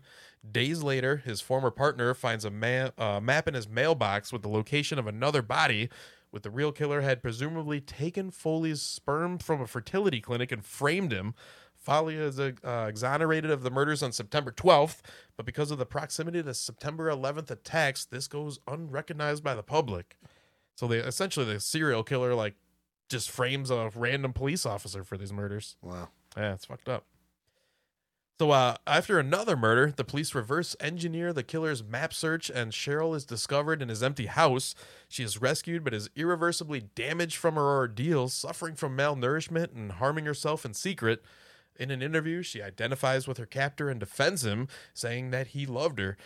2 weeks later, she dies by suicide. Her body is exhumed after its burial, basically stolen from the cemetery, with a tape left behind in her empty coffin. So the investigators ponder where Carver is and assert that he will watch the documentary probably. And a post-credit scene shows a restrained woman being filmed by Carver, who says that she will be allowed to live for as long as she doesn't blink. Jesus. So this doesn't even end, with this guy going away. He's basically out at, they could make a sequel to this at any moment. Yeah. But this movie was, I don't say banned, but it was super hard to find before it got put out. I think on Blu-ray a few years ago. I think they shot it in 2006 and Yeah. it didn't come out till 2010 or something. later than that. They just, it was kind of hidden and banned. Probably because it's pretty shocking and disturbing. So they tried to cancel the movie, but because the one and only time I've seen it was a bootleg. I had to download it. Yeah, I think that's how I got it. Yep. Sailing the seas. I just got to stop that shit when the movies involve children or little kids, little boys, little girls. I can't. That's but fucked up. but here's a lot of these involve that. Yeah, we're gonna talk about you know today. what's weird though. You know what's weird, and I talked about this film before. Emma Bolger, when she played in this film called Emily, and she was something happened to her kid, and he died, and she was looking for another one to replace him. Did you see that? You seen that film, didn't you? Yeah, Emily? the You seen- little you seen girl, it, you seen it? she makes the girl put the gun to her head, and she's like, "Go ahead, pull the trigger." Yeah, Was I it did the see little that girl or one. little boy or the little brother? Yeah, one of them. One of them, and as soon as the bathroom scene came, I knew this movie was going to be brutal. She gets naked in front of the kid, right? She's in the toilet seat, and she wants the little boy to bring her a Kotex, and she makes him watch her put it in there, and she goes, "Haven't you ever seen this before?" And right then and there, they went past go with me. But with that, I don't like that shit. But my curiosity wanted to focus on it, keep on going, so I did. And it was just a brutal ass movie, man. That one came out recently, a few years ago. Emily. Yeah, they're talking about doing a second one, but I thought they did make a second one, didn't they? I haven't seen it, but I think they seen did. it. Did they make a second one? Because she gets away. I don't know if you remember. She gets away. But movies like that was just brutal. And if you remember, there was a guy with her, an older guy. They never said who he was. They never said was he doing something to her or an uncle or a husband or whatever. And eventually the guy dies in an accident because he was trying to get away and he dies in this car accident. And the parents find him, but they can't put two and two together. They don't know who he is and what he was doing there. But he was actually watching the parents as she was back there, getting ready to take this little boy. And point being is sometimes when I watch movies and it involves children, I can't fucking do it, man. When it gets sick, I can't do it. Well, especially when they show it. Yeah, I can't. It's wrong. They shouldn't show that shit. One that we should have added onto this list, I think it came out in 2004, Murder Set Pieces. I think haven't seen it. I've spoken about this before on the show. Just a very violent, gory slasher, but there's some stuff involving children in there that's pretty gross. And the director is kind of controversial, and I think that might be the only movie he's made. But in 2004, I remember, back when I think did it come out 2004 or 2006? Dee Snider from Twisted Sister had a radio show with Debbie Rochon. It was Fangoria Radio. I remember that. And that show. they were talking about the film, that he was against it because of this whole thing involving children, and he didn't want to talk about it. He didn't want to interview the director, and they were kind of like banning it from Fangoria Radio. So there was some controversy behind it. I've seen it a few times, and there's some well-known horror movie actors that are in it, and it's worth seeing once. But yeah, it's pretty violent, and the scenes with him, killing kids, it's hard to watch. But I mean, there's so much of that in horror movies now and in the past. It's hard to watch, but I mean, if after a while, I don't know if it's just me, like you get desensitized and it doesn't bother you so much anymore. You know what? And those are just excellent points, Mike. Because like I said, the movies I've watched, Pet Sematary, Lord of the Flies, Emily, I could watch, them murder each other. It's like you gotta know when to turn your brain off. But when you're kidnapping or raping them, I can't. I refuse to watch that. I refuse to let my brain even associate myself with that, with horror or realistic or whatever. I can't do it, man. Sometimes you got to hit the fast forward button. Yeah, I can't. I pretty much, my curiosity just has to be, put away. Well, you got to keep telling yourself it's just a movie. Yeah. Well, I got one all about kids being fucked up over here. Here we go. Yeah, Get ready to laugh. A more recent found footage effort is Megan is Missing from 2011, which addresses general concerns over internet technology and child predators. In the modern world, these are the real cannibals, to borrow from Diodato's off-quoted rhetoric at the end of Cannibal Holocaust. Writer-director Michael Gio, I think it is, Goy has created a grim tale that revolves around two schoolgirl friends being seduced by a cyber predator and murdered, told after the fact through various media. So the protracted images of rape and abuse that close the movie have alienated many viewers, while also earning plaudits as some sort of unflinching truth for all parents to acknowledge. So whatever the case, it is a prudent exercise that revels in what it seeks to condemn. So once... Yeah. God damn. That's fucked up. So what these guys are laughing their asses off about right now is one shocking scene occurs when the documentary shows disturbing photos of Megan taken by her abductor and released to an online fetish site. In the very first photo that flashes across the screen, Megan has a metal contraption shoved up her nose and mouth. Her eye makeup is smeared everywhere, and blood is also evident. The photo is a close-up of her face, but there is another picture in which we see that her whole body is confined to a wooden setup, and it definitely seems to be the case that she's being tortured here, I'd say. Okay, let me just say one thing. Please. Ladies and gentlemen, rape is no joke, okay? But I have got a story for you. I wasn't sure if that shocked you guys or if it was that funny. If it was actually funny. It's fucked up looking, but it's kind of... It is a little bit funny. It's funny to me because of the story I'm about to tell, but you finish first, Sam. As you go for it. Okay. Can I go first? Go ahead, Sal. It's Go ahead. Quick. It's Please. real quick. Please. I had no clue. I know you were talking about this. You did not mention rape, but you know what I'd call something like this? You know, Sammy? I'm scared to... I call this first base. God. My buddy used to have a joke that, like, if you pull down her pants and she has a butt plug in, foreplay is over. Oh, my God.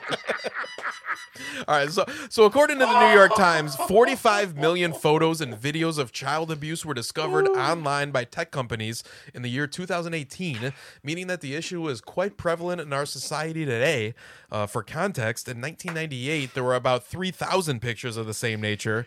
So while the photos created for this movie are only fictional, they only scratch the surface of the gruesome visual evidence of child abuse that is now rampant on the internet.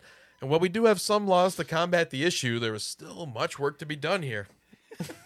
I get you, but Mike's nuts. Okay. When he told us about this. Are you ready for this? Let's hear the story, Mikey. Yeah, let's hear it. Again, ladies and gentlemen, rape is no joke, and I am so sorry for those who've listening that it's happened to them or they know someone close to them that it's happened to. But I saw this movie in, I guess when it came out, 2011. Before I met my wife, I was on Match.com, met a few ladies on there, went on some dates, had a good time. So this one particular girl, I can't even remember her name, or I can barely remember what she looks like. But I thought it'd be a good idea, like, don't even start. Don't. Hey, come on over. I'll make you dinner. We'll watch a movie. I just rented this one from Netflix. I've never seen it. I don't know what it's about. We'll watch it together. Okay, great. Sounds like a good idea, right? Wrong. So I put on Megan is Missing. It is not a fun, not a date movie. Okay. I mean, there's one particular rape scene in the movie that's brutal. It goes on for a couple minutes. Yeah, it's hard to watch. Okay. I'm used to these fucking movies because I'm the sick fuck that loves horror movies. I'm desensitized. It's just like, okay, it's just there. It's on. This rape scene's happening. I turned to look at this girl that I was, went on a few dates with. She's sobbing. Okay, she's crying her fucking eyes out, like ugly crying, like oh God, she's crying her eyes out, and I'm like, holy shit, like. I didn't know she was going to react to that. Like she's never seen, she admitted to me, she's never seen a horror film in her life. And this is the first fucking one that she sees, and I'm just like, oh my God. I'm like, I'll turn it off for you. We can watch something else. She's like, oh, no. Leave it on. It's okay. I'm like, no, it's not okay. You're fucking like you're crying your eyes out. Like you're about to puke. And I'm like, I'm sorry. She's like, no, leave it on. She does the thing where she's crying. She goes,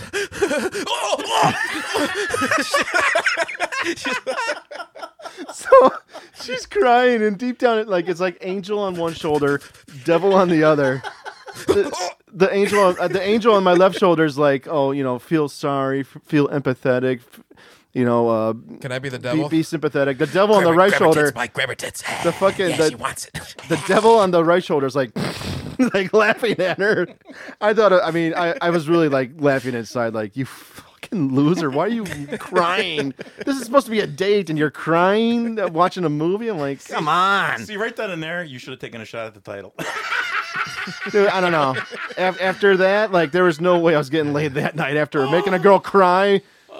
Okay, by watching a terrible fucking horror movie. Dude, I gotta say this. I felt bad, but at the same time, I was making fun of her. I gotta say this, man, to our listeners. The reason why we were laughing is because they had this girl in a torture thing. Because I am not laughing at anybody getting raped. I am not laughing at that horrible situation that anybody ever got assaulted. But I ain't kidding. I wish you guys could see what we're looking at. It's a lady. If you could only see this girl's reaction after watching this movie, you would be laughing your ass off too. But anyway, I just want to make sure our audience knows that the three of us are not sick people. But that shit was funny when she was in that poor thing. And Mike didn't get Brutal. it that night. No, not even if I tried. I was just I was kind of embarrassed myself. Like, I feel bad for this girl. Like, I shouldn't have shown this movie. I didn't know what it was about. I didn't know it was going to be that graphic, but it was pretty fucking graphic. Was it just silent for a long time after? No, the whole time she's sobbing. Like, See, I could have told you that was going to happen because that would have been one of my first moves on a first date is putting on a porn. Well, this is smooth operator, aren't you, Sal? Straight and to the point. I'm putting this movie on, and this is what we're doing tonight. Have you seen this before, Sal? No. Oh man, well check this. But I knew there was trouble when they'd look at me and say, "Okay, what's with the Kleenex over there, the tree-eyed monkey, and a." Well, if she never seen a horror movie before, I'm sure the end of this fucked her up good. Oh yeah. Yeah, she did not like that. Yeah, later after Megan's friend Amy is abducted by the same man, I can't talk, who brutally rapes her in an elongated scene, he then tells her that he will let her go if she gets into a large plastic barrel to conceal his whereabouts. So Amy opens the barrel and attempts to flee when she sees Megan's decaying corpse inside. She is forced inside alongside Megan's body and begs to live while Josh digs a large hole in a forest. That's the guy who abducted her, named Josh. He pushes the barrel in and fills it up, burying Amy alive with Megan's corpse before picking up his flashlight and walking away. Yeah. That's a fight. They show the scene where they open the barrel and you see her is fucked up. She's It got is like fucked white up. eyes and yeah. she's all like slimy. You can Yeah. tell she's like, ugh. It's nasty. And by the way, like for the whole movie, you walk. They keep walking by the barrel, and you don't know she's in there until the very end. Is this on Plex, Sam? Yeah, I gotta watch. not for long. No, I'm just playing. No. I'll keep it on there so you can watch it. I gotta watch it. Put it on there after you take Patty to the show tonight. Oh God. Yeah. Hey, come here, babe. You want to watch a movie? No, not Yeah, that one. so go watch Megan is Missing if you want to see some disgusting gross. shit. You know what? And if your girlfriend or wife starts crying, you can laugh at her like I did. Oh my God, Mike! You really showed this on a first date. Again, I'd never seen it before. I didn't even know what it was about. It was just something new that I got. Because the way I get new horror movies is if I like see a preview or read something up about it, like usually it's like I follow like IFC Midnight. Yeah. Okay, so I get a lot of those horror movies that they put out, and usually they're pretty good. This was probably like one of them, and I get it in the mail, and I'm like, okay, well, this will be our date night movie. Yeah, bad idea. Okay, You should have went with the Kleenex idea, my trap monkey, and a leather mask with the zipper. that's not how I roll. What about El Kabong? I like El Kabong. Oh, El Kabong! Oh, hello! Yeah. He's gonna meet Morocco. All right, so we're gonna write down a list of all your characters yeah, we need to come up with like a website to like Yeah. Sal's translations and an or artist something. depiction. Yeah. You got like cockstrong. We'll have a whole definition. yeah. Cockstrong. But you said what Cockstrong was. Yeah, You yeah. said Cockstrong is actually. You know where I got that from? It's like when a boxer doesn't like- bang before the It's fight. like UrbanDictionary.com, but it's like Sal's vocabulary. I'll give you. Yeah. I'll give you Sal's vocabulary of where that came from with me. Even though I couldn't stand my brother, there were times he was pretty funny. We were little guys, and we were because I told you my parents were never home. So my mom gets out of the sanitarium. This is a couple of months after she gets out of the sanitarium, and that's what they call it back then. And my parents said, you better be good. You better be good." So me and my brother went in the backyard, and the backyard was always muddy and really swampy kind of looking. We had a strange house, dude. This is a true story. So we got mud, and we got mud, and for some reason we were throwing it against the house. Boom, boom, boom, boom. I mean, just big gobs of mud slapped on the wall. And my brother said, "Okay, Sal, throw it as hard as you can. Throw it as hard as you can." So I got this roll of mud, and I'm this little kid, and I threw it so fucking hard, some of the cement came off of the house. And he goes, "What the fuck? Man, are you cockstrong?" And after that, I started laughing. I never heard that before. I must have been 7 or 8 years old.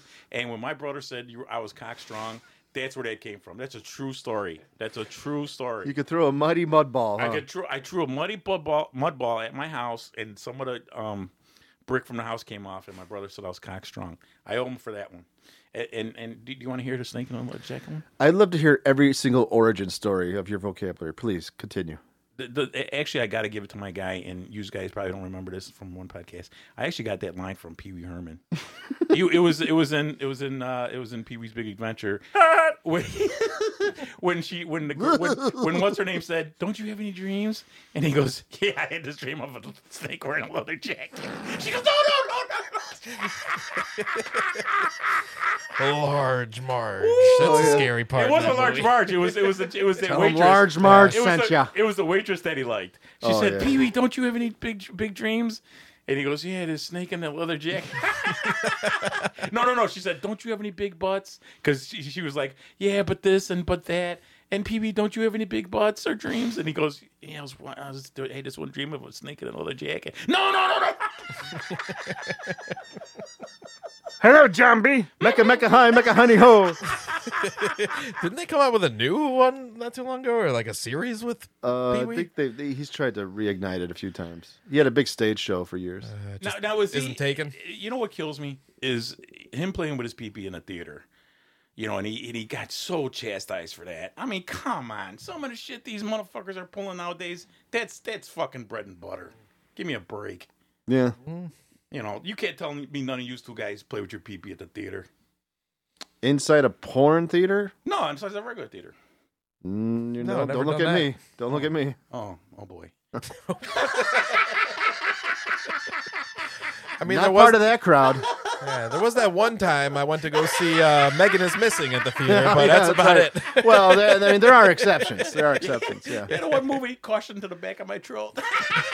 God, I'm not seeing those films in theaters, so you got to go to sticky theaters for that. That's a callback for Sammy. All right, well, moving on, the black market distribution of films was a common theme before YouTube, streaming, and torrents. Obscure and desirable films could be purchased by mail order or traded freely on video cassette amongst friends and collectors. Favored content consisted of cult films, sleaze, and horror, and the quality was invariably poor, most likely from copies being from a master tape several generations removed. But two bleached and blurry movies would often sit comfortably on a 3-hour video cassette, leaving little room for filler, which might consist of random fan-compiled film clips, trailers, or something suitably esoteric. One such proto-mixtape containing a bootleg of a short film called Flower of Flesh and Blood, part of the Guinea Pig series, became the celebrity epicenter of an international investigation into snuff films. So the Guinea Pig series totals 6, 7, or perhaps 8 films of varying length, with each film being a self-contained story. Some contention has arisen to the actual episodes that make up the series and the order in which they run. The English titles are literal, often conflicting translations, while the films are handled by different directors and the series itself more than one production company. The following filmography is thought to be accurate, though. It's The Devil's Experiment, Flower of Flesh and Blood, He Never Dies, The Making of Guinea Pig, Mermaid in a Manhole, Android of Notre Dame, Devil Woman Doctor, The Making of Devil Woman Doctor, and The Slaughter Special, which is highlights from the entire series. What is Mermaid in a Manhole? Oh, we'll get to It's that. so gross. It's just torture. Wait. Before we go any further, I got to know this. Hey, Mikey, has that chick ever tried to contact you again? No. What did you... I mean, I got... After that, total with this girl, I think we went on maybe 5 dates. She went on a date after that? Oh, yeah. Yeah. Dude, that was easy picking. She came back for some more. No. You should have taken her to Stone Park. I think we did like maybe 2 or 3 dates, and then that one happened, and then maybe like one after that, and then I was just like, okay, this is not going anywhere. If you can't hang and watch a horror movie with me, I don't want nothing to do with you. Yeah, if you can't hang, baby, there's the door. Wow. Wow. If you can't sit down and watch rape on film with me, then Damn. I got nothing for you. What do you think, Sammy? Come on, you guys are the same way. I don't know. Hey, oh, you know what? Now that we're talking about that, I got to clear something up. Yeah. I got to clear something up. You know, our last podcast, and I said Schuyler Park when I was a dirty guy. Yeah. Before my wife. I meant Stone Park. Yeah, I know. I did mean Stone Park. So let's clear it up. That last episode when I said I used to take people I knew, in the dirty places, that was Stone Park, not Schuyler Park. I had to bring myself. Cleon had given me a sign to remind me of that. Stay away from Thank Stone you, Cleon. Park. Yeah, don't go to Stone Park. I don't have to have Cleon on a leash. I don't know. He's got this leather. I don't think monkeys are even legal to have. No, dude, he's got this leather thing I put around his neck. Does it shock him? Is it a shock collar? No. It's got little spikes on it, and he likes it. So Oh, he's like a punk rock monkey. yeah, so I figured I'm Punk not rock putting a Cleon. leash on him. He's a good boy. You need to get him like one of those the jackets with the monkey from The Hangover Part 2. The one he's smoking. He puts his little cigarettes in the jacket pocket. He's got it's like a denim cutoff. Yeah, a little sleeveless denim denim. vest. Yeah, I think he's even got a the Rolling Stones logo on there. the mouth. But you know what though, Cleon? You know what he loves? You know what he loves to do with me? Little Thai boys. No, he likes smoking cigars. Yeah. That's a funny thing when you see a monkey smoke a cigar. I recently watched the Cannibal Jungle movie, where there was a monkey smoking cigarettes. He steals them out of the guy's park, and I was like, awesome. Who taught that monkey how to do that? This is the Amazon jungle. So just so you know, the Guinea Pig film series, I think it's out of Japan. Yeah. It's just torturing of women. It's like torture porn. That's all it is. Mm-hmm. They're getting cut up and disemboweled, and it's fucking gross. These all have a little bit of a story behind them, though. Yeah, this is Mike's second Some of date them. movies.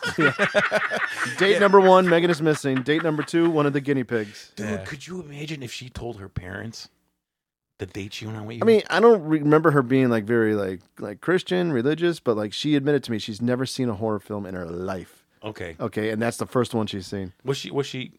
I hate. She was a little weird from what I recall. I hate to ask this. That'd be funny if you see her now and she's like a goth chick. She's all God. she used to be like a good I Christian ruined girl. her. Yeah. I ruined her. Yeah. I mean, was she at least a decent looking girl? No. Maybe? Oh, she was ugly. Match.com. Then what does it matter? Who cares? I just think it was. I think I was funny. I thought it was funny. I think it's funny. What do you think it's funny, Sammy? Yeah, of course. So, Guinea. Do you want me to turn it off? No, leave it on. Leave it on. It's okay.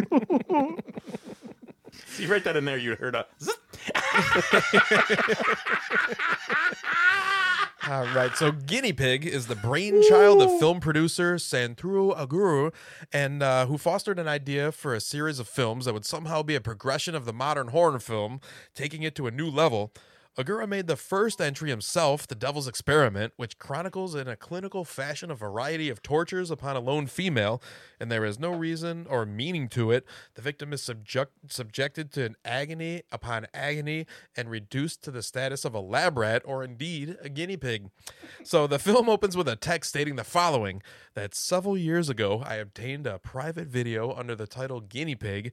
It is a commentary said that this is a report of an experiment on the breaking point of bearable pain and the corrosion of people's senses, but it was, in fact, an exhibition of devilish cruelty as 3 perpetrators severely abused a woman. So note that guinea pig is defined as any experimental material. Now that we mentioned torture, I think you might be familiar with it, but we didn't add it on our list here. Salo, or 120 Days in Sodom. Yeah, it was maybe doing like an extreme episode on that or something. 100 Yeah, Days of that's a fucked up Sodom? movie. 120 Days in Sodom is its alternate title, but it's called Salo, and I think it's an Italian film. Yeah, It's so sick. It's really Very gross. sick. Yeah, it's like these Italian aristocrats. They're on the side of the Nazis, and they take these teenagers, like banging their daughters and stuff. They take these teenagers and they take them to like this private like castle, mansion, estate, and they're getting tortured, they're getting raped, and they're all this sick sexual stuff. Poop. They're burning these kids. I mean, they torture the shit out of these teenagers. Wait, they poop on the kids and then they burn them? They make them eat it. Yeah, there's all kind of sick scat shit in there. Ugh. That's gross. Wow. So in Guinea Pig, the first part here, a woman is seen hanging motionless outdoors in a net. Throughout the film, she is tortured by 3 men in a variety of ways. The film is divided into 10 segments, each depicting a different method of torture. The first segment, titled Hit, shows men taking turns striking a woman in her face numerous times. You can kind of tell that's a little fake, though. Like you can tell there's parts where it doesn't even connect, So in the next segment, Kick, depicts the woman blindfolded with her hands behind her back, being repeatedly kicked and berated by the 3 men. Huh? I ain't gonna lie, but if I see somebody kick a chick in the stomach, I'd laugh. Oh, come on. That's not good.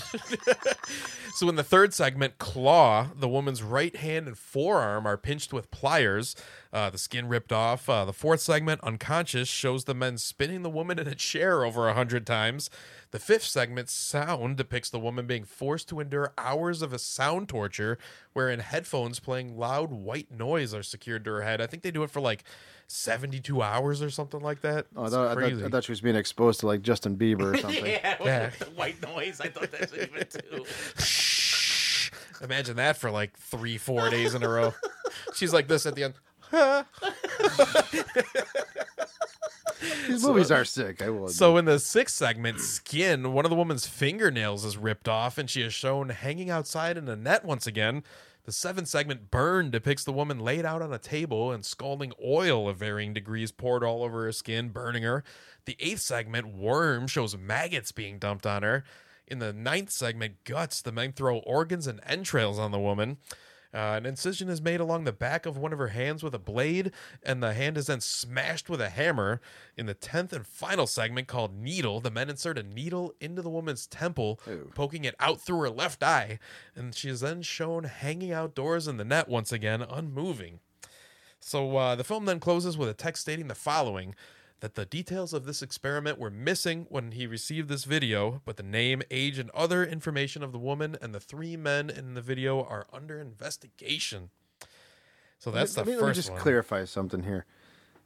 speaking personally, I don't recommend our listeners watching these movies. I mean, they're pretty sick. They're pretty gross. Like, we'll suffer through them for you and just describe it. But I don't recommend anyone watching these.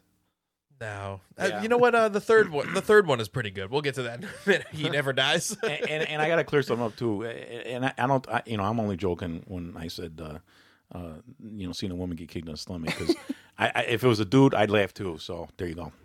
All right, so for the second film, Ogura turned to noted horror writer and manga artist Hideshi Hino, of whom he was a fan. Hino's best-known works in the West remain perhaps Zoroku's Strange Disease and Panorama of Hell. More recently has been hailed as Japan's master of horror, with a whole series of his nightmare manga released in English under the imprint Kokoro Books. The author's picture in these books shows him in a grave Hino brandishing samurai swords, by the way, which is what Flower of Flesh and Blood is kind of all about. So there were things were a different matter in the 80s. Hino's publisher at the time had gone out of business, and with no money for him in manga, Hino felt that he had little to lose in making a film. So Flower of Flesh and Blood effectively reworks Oguru's extraordinary bleak effort, Devil's Experiment, infusing it with Hino's manga obsessions. Here is a certain cultural deference and some pitch black humor, which is manifest in the killer's samurai garb and in his soliloquies. So Hino ditched initial plans for a high-concept drama, working instead with the little resources available, hence a supposed snuff film, a conceit whereby budget, lack of production values in a single location doesn't matter. Hino even created a backstory, which is solemnly related in text form at the start and conclusion of Flower and Flesh and Blood.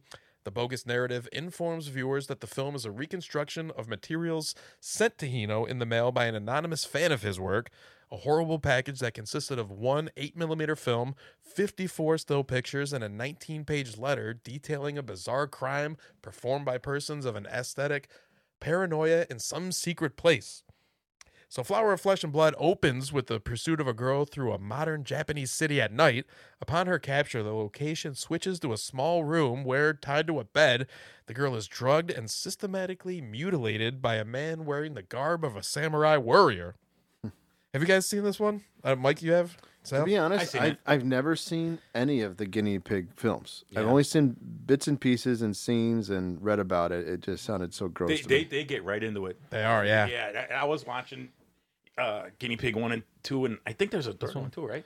Oh, there's 6. Is there 6? I didn't get past 3, but again, I had to I had to fast forward. You know, man. they used to be. See, I still get. I think I've told you guys this. I still get DVDs in the mail from Netflix, and when some stuff wasn't like ready available on DVD, it would get saved to like your saved section in your queue. And at one time, there was maybe 3 or 4 guinea pig films that you could put in your saved queue But they on never came Netflix, out. but they never came out on DVD. Why do you think that is? Probably just Too much? distribution, and I mean, Well, this is what Sammy was talking about before. They one of the guinea pigs started off. They were not starting off, but it was like almost not even a quarter into it, and they were spinning it, the one girl in a chair. yeah. And I'm thinking, That was kind of funny. but But then it got fucked up because they started pouring alcohol down her throat and stuff. Yeah. It becomes, they make Yeah. it disturbing. Yeah, and you know what? I gotta say another thing too. When I was behind that beaded curtain, there's a lot of Japanese porn that are sicker than sick. They're sicker than sick. I rented one once, just because a friend wanted me to rent it and he wanted to see it. So I'm like, you know what? Let me see what this fucking guy's talking about. And it was these 3 big fat Japanese dudes, and here comes this little hot Asian girl, and they had her dance on a glass table. So the next thing you know, I'm like, what the fuck is going on here? So next thing you know, these 3 big, they're like my size. These guys go under the table, and they're looking up at her, and she's shaking her little ass, and she starts shitting. Say, this is not good. She's going to break that glass. No, and she started shitting in a bowl. I won't even tell you what happened after that because Mike, you'll get mad at me. But some of these Japanese films, dude, are brutal. Yeah. Brutal. There's some Hollywood executives that would pay good money for that. And that's just it. That's the point I've they're heard trying to stories. make. There was somebody like that in No, Hollywood. that's the point I was trying to make. I won't tell you the gross parts, Mikey, but these were all like millionaire dudes because it was in this like real nice high rise that they're in, and they all had like all the diamonds and gold on and everything, and you could see the background was like, this was money. Yeah. This was money because the sicker you are, the more it costs. There are some. They say that Lou Reed was into that shit. Yeah, I heard that. really? I heard that. Yeah. I heard Lou Reed was in it. But a lot of those guys. I mean, look at what was that one guy that married his own niece or what? Which rock star was Jerry that? Lee Lewis? Jerry Lee Lewis. Dude. Gross. There are some really good Asian horror film directors out there, especially from out of Japan. Takashi Miike. Yeah, yeah. He's made some crazy shit. Like Well, what's our great guy's ones. name? He did Ichi the Killer? he did Ichi. Yeah, yeah. What's our guy's name that did Freddy vs. Jason? Ronnie Yu. Ronnie Yu, yeah, Ronnie yeah, Yu. yeah, And yeah. I know you like a lot of his films. Doubt it. Let's No, see. you don't like Ronnie Yu's films? Okay. Let's see. Bride of Chucky. That was all right. What else do I recognize here? See, I figured you would have liked him. Seriously. Nah, Well, one man's trash is Okay. another man's treasure. that's true. All right. So in the in Guinea Pig 2, he waxes lyrical as he goes on about his bloody task. The samurai, by the way, saying at one point that now the woman is in a state of rapture due to the drug I injected in her. As can be seen, she is completely unable to feel pain, but instead of feeling nothing, she feels only ecstasy. And about to mutilate the woman, the samurai determines, in this world there was nothing more beautiful. I shall now reveal clearly the ideal of beauty, and the first red flower shall bloom from her wrist. So this is a translation from the Japanese. Early versions of the film in circulation didn't have subtitles, thus denying English-speaking audiences of an important element of the film and rendering its message even more ambiguous. So the girl's pain and suffering are mere barriers that the samurai warrior must surmount in order to attain his true objective, which is the flower, quote unquote. So The Flower of Flesh and Blood runs parallel to The Tattooer, a short story by Tanizaki Junichiro, published in 1910. It too deals with an artist obsessed with the perfect woman, drugging her so that he may use her as a canvas and deliberate on matters of beauty. So this instance of the protagonist tattoos the girl as opposed to removing her limbs. Never read that, but I think it sounds pretty interesting. I'd check it out. I think they made a movie about it in the 40s or something, but it was a little different. They switched it up. So the violence here is brutal and shocking. The dazed and delirious victim is first stabbed, then one hand is removed. A hammer and chisel are utilized when the knife provides ineffective, and a leg is sewn off before finally she is disemboweled and has her head hacked off. When the girl is dead, the cycle appears to start over again with the pursuit of another potential victim. Do you see the baby? That's You see the kind of baby hard to on the look. side? That's kind of hard to look at. I will admit. Yeah, even more. Yeah, it's just like a artist, kind of a picture someone drew about it, like a fan art. Yeah, but look, the baby's hand has been chopped off. Jesus Christ. I mean, like Mike's right. I mean, even though it's a very childish drawing, it's very disturbing, man. Yeah. So Flower of Flesh and Blood follows all the motifs that we have come to expect a snuff film would look like. Apart from the opening and closing shots, the setting is confined to one small room, the victim is bound and helpless, and it looks cheap. What's more, given the modes of underground distribution in the 80s, most copies of Guinea Pig were relegated to third, fourth, or even fifth generation video copies, meaning the quality was invariably poor and by extension more dangerous. However, clearly the film is not real. It has credits for one thing, and there's also no nakedness, no depiction of breasts or genitalia. When the killer is removing the woman's undergarments, the film fades out, then returns when her body has been covered with a sheet. So this may oblige the Japanese censorship law, but is an unexpected courtesy on part of the supposed snuff filmmaker. So despite the carnage, the drape never slips away from the victim, and when it does, it's cast aside so the killer may work on the torso. A convenient spill of intestine cloaks the offending pubic region. On top of this, there are cinematic flourishes like tracking shots and audio effects to the whole movie. So the opening and closing sequences are also seen from the killer's point of view, while the rest of the film is shot objectively for the most part. The introduction to the killer for both victim and audience is by way of rasping sound of a knife being sharpened in the corner of the room. Later, engaged in the act of dismemberment, the samurai garb protagonist becomes increasingly excited and shares with us his ideas about art in the Japanese way. So he also props the decapitated head of his victim up on the bed and inoculates an eyeball with a dinner spoon, sucking on it with cross-eyed delight. And in a post-coitus cliche, he smokes a cigarette, and then the camera leaves to pan around the room while he sings a song. The camera angles swap and change, and at one point we even see things from the point of view of a chicken, which is weird. So, needless to say, if you enjoy these films, there's something wrong with you, and you should probably check yourself into a institution. Yeah, it's very disturbing. So, some scenes depicting torture and mutilation are for the most part obscured by an ill-positioned object such as the samurai's elbow. Otherwise, they take place in extreme close-up that they become almost meaningless, like a tangle of flesh and blood, followed by reaction shots. Moreover, we know it's not real because there's a making of documentary which details the special effects work, which is it's actually pretty fun. That one, it's like they show everybody working on it, everyone's having a good time. One sequence shows the crew working on the fingers of the victim's severed hand, like via a series of wires. When the take is over, like the girl that is being mutilated like bursts into laughter. She was loving it. You know what, Mike? You know what the most violent movie I've ever seen from Asian's point of view? Kill Bill. When Uma Thurman had the Bruce Lee suit on, the yellow suit, remember that? And remember it's a Bruce Lee. Yeah, but again, remember that's she... Quentin Tarantino, and he was most likely stealing from like Ichi the Killer. Killer. No, he said that. He said that. He said this was his. Yeah, but they don't focus on. I mean, this is focused. No. on I understand that. The point I'm trying to make is again, stuff like this is has leaked into Hollywood a long time ago. People just don't realize it. Because if you remember, Uma Thurman chopped up like what 100 and something guys. Yeah, and they're spraying blood, but it was cool. It was more funny and it was action packed. Yeah. But point being that the violent. I mean, if you remember the beginning when the little girl was under the bed. It was the cartoon animation part of the movie, and the little girl's under the bed, and they kill her father, and blah blah blah blah. And next you know, they take Uma Thurman, train her, blah blah blah, and the next you know, she kills. What were those guys' names, Sammy? The Crazy 88. The Crazy 88. I'm sorry, 88 guys. And then Orenishi. Yeah, and then she killed a couple people upstairs. You know, because she was looking for Oren. What's her name? Lucy Liu. Lucy Liu, who's Orenishi. I think she's gorgeous. Gorgeous. No. You don't like really? Really? do it. Well, anyway, you know, my point is, a lot of these violent actions in these movies have leaked into Hollywood tremendously. Because when Uma Thurman chopped up all those guys, the Crazy 88, and then they took Lucy Liu.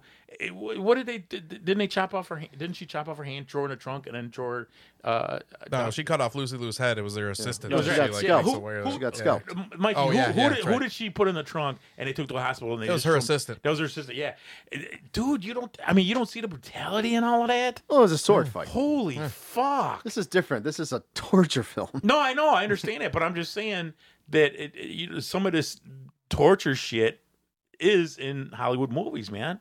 Not a movie like this. No, I'm not saying it's like this movie where they're that's all it is. I'm just saying that a lot of our Hollywood movies are so fucking brutal. It can be. It can be. Dude. Japanese love the They brutality. do. Come on, Mikey. Yeah. Look at the original. Look at the original version of. Not like this. Oh no, I understand what you're saying. It is. It's nothing like this because they get into way past gore. Oh yeah. You know, especially with just that one cartoon with the baby. I found it funny. It I is. found Japan even like demanded extended gore versions of Hammer films, and like they created the Faces of Death. By the way, that's a Oh, they Japanese did? production. Yeah. Oh, I didn't know that. Did you Yeah, know that? Yeah. I mean, I didn't know it was from Japan, but I mean, like a lot of that is like American made. Yeah. I just thought it was funny. They wanted gorier Hammer films. Crazy. So, continuing down this line, we might also see in Hinu, an extension of the erotic pink film, or the Pinku Iga, they called it in Japan, a popular sexploitation genre that emerged in the early 60s. So pink films are shot on film, are low budget, and run for about an hour, often blending themes that might be considered abhorrent to Western eyes. Molester Train from 1975, for instance, is a comedy series about a woman being groped on a public transport. Shogun Sadism from 1976 is a reconstruction of a variety of cruel punishments in the age of the Tokugawa shogunate. A credit sequence displays genuine, altogether more recent atrocities in photographic form. There are also plenty more. A Pool Without Water is a pink film released in 1982. It concerns a reluctant rapist and the woman of his dreams who he drugs and assaults. These films clearly enlighten Flower of Flesh and Blood, but Hino makes a point of distancing himself from them. Pink film is traditionally shot on 16mm or 35mm film stock for theatrical presentation. Hino's film, on the other hand, is shot on videotape for viewing at home, with the medium providing new freedom in terms of accessibility, production, and distribution. So in Britain, a copy of Flower, Flesh, and Blood was seized by customs officials and made headlines when it was considered a genuine snuff film. Also, in early 1991, actor Charlie Sheen and a friend found themselves in a possession of a film of Asian origin, rumored to contain actual snuff footage that was Flower, Flesh, and Blood. Skeptical, the two men played the video cassette expecting to dash the rumor, but instead were horrified by the material it contained. They actually contacted the MPAA, and the video cassette was then handed to the FBI. Agent Dan Codling informed the men that the film was already being investigated by both the FBI and the Japanese police, and the case was eventually dropped. So Charlie Sheen got scared by this film. Okay, so Sheen thought it was real. Yeah, he thought it was a real film, and he tried to rat on these guys. Yeah, but I bet he watched it. I bet he jerked off to it. He's a piece of shit. Yeah, he's a piece of shit, Charlie Sheen. Yep. Because you can't tell me he didn't drug a bunch of the girls he was with. I don't know. You know, regardless if they were hookers or not, because that's what he was known for. But he's a piece of shit. All I know is he was sleeping with chicks when he knew that he had AIDS. Yeah. That was fucked up. Yeah. All I know is that when he went on the road and did his spoken word thing, I think he did a show at the Chicago Theater, and it fucking sucked. Like he just bombed. It was What was he doing? awful. What was he doing? After Crack cocaine and tiger blood. Yeah, that was around that whole time when they roasted him, and he was like he got fired off the set of 2.5 Men. Yeah.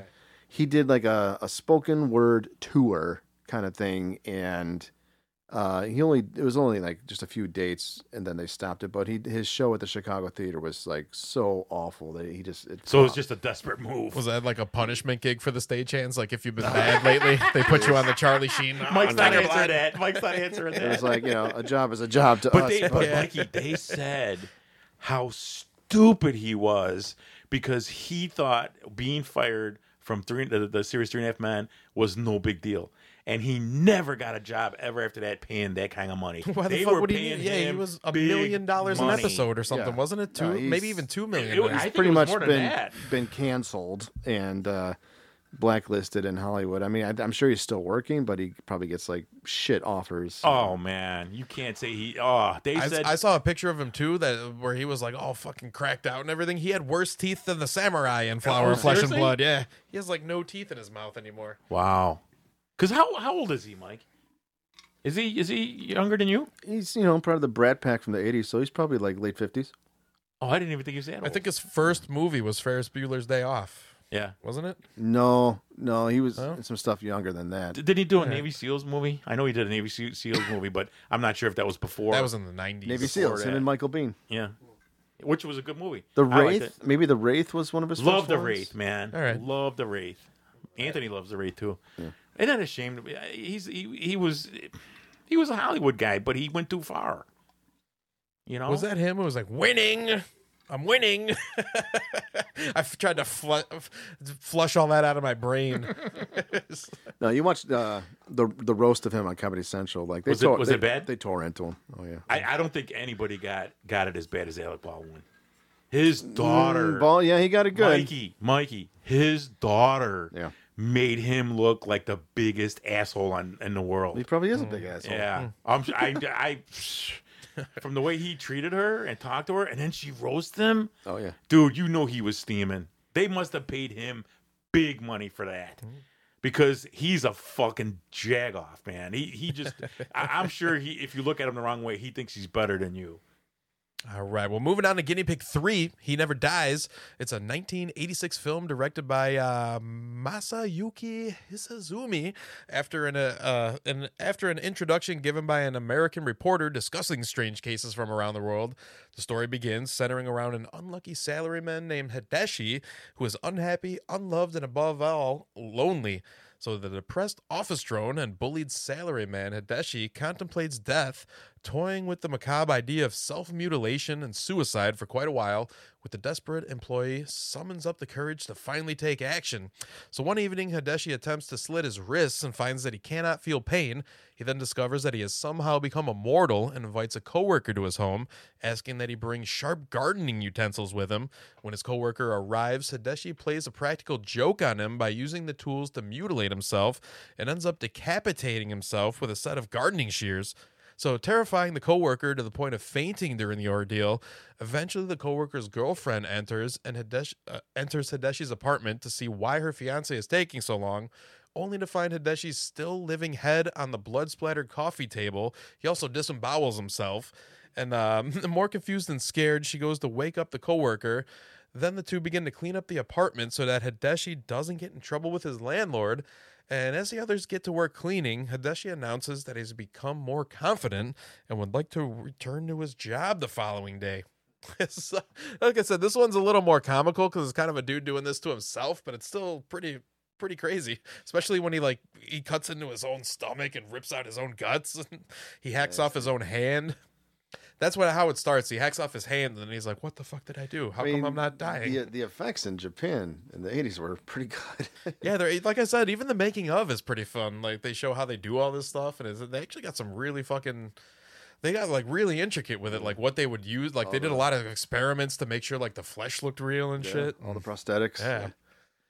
So, Guinea Pig, Devil Woman Doctor is a 1990 film directed by Hajime Taibi. Sources differ on whether Devil Woman Doctor is the fourth or sixth entry in the series, but the front cover art for the VHS release of the film by Psy Enterprise describes it as the fourth film in the series. According to Salvador Jimenez, despite being chronologically labeled as fourth in the series, Devil Woman Doctor is often referred to as the final guinea pig film. So, Devil Woman Doctor tells the story of a female doctor played by a Japanese drag actor named Peter. That's his whole name, just Peter. So the film, that's so weird to have a Japanese dude named Peter, right?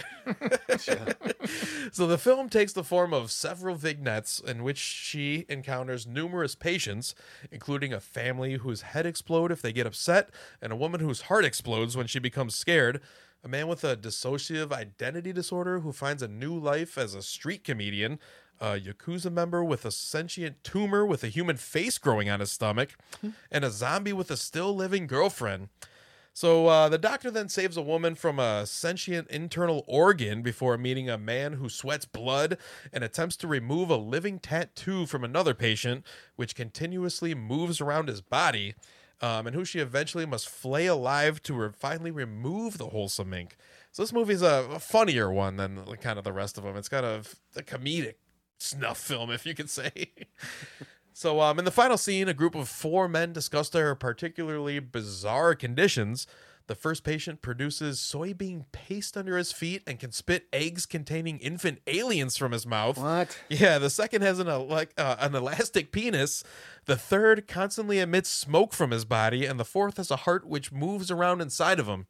The Devil Woman Doctor then arrives on the scene and proclaims to the audience that each of the 4 conditions presented by the patients are incurable, and as the credits roll, several of the film's characters hit each other with metal discs coated in sharp metal spikes, causing large amounts of blood to spurt from them. And though no one appears to be seriously injured, despite the graphic scene, but rather than horror, like we said, the tone of this one is more extremely violent and surreal slapstick comedy. You mentioned elastic penis. You know what that reminds me of? Boy. Okay, I used to Stretch Armstrong? No, a lot of my musical taste came from Beavis and Butthead. Yeah. All those videos they watch, a lot of those. That's how I discovered a lot of bands.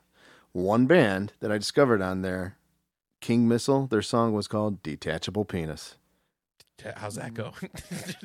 Detachable penis. Dun, dun, dun, dun, dun, dun, dun. It's a good song. It's catchy. The video's funny. The lyrics are really funny. Yeah. Come on, Sal, give it to me. Hey, Mikey. Yep. Don't do that. No, dude, I'm telling you. Funny song. You know what? Look it up. The elastic I'll probably play it thing, over behind here. The elastic penis thing reminded you of that stuff.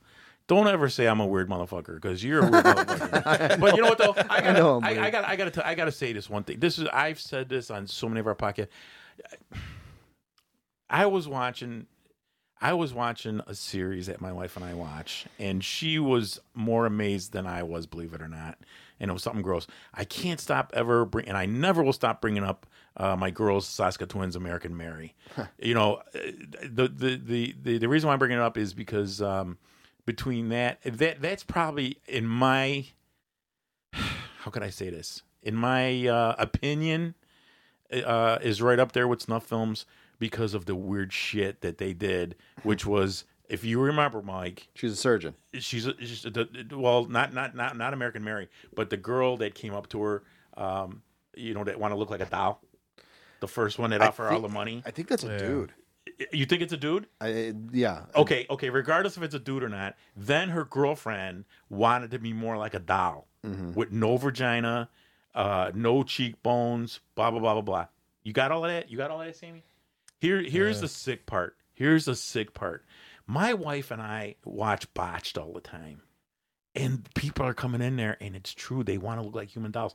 There was a woman. Like that guy who wanted to look like Ken or something Yeah, like that? there was. That Did guy you was see the scary one? Looking. Did you see the one? There was an episode. My wife was like, "How is that humanly possible?" This woman had a 17-inch waist, and you know what she had to do? She went to Mexico, of all places to go, and she had her ribs taken out. Yeah. And I said, and my wife looked at me, and I couldn't believe my wife was watching this because my wife hates that stupid shit. But it was more or less a shock moment for her. You know, she'll watch it with me, but it's like, how do you live? Can you live with no ribs?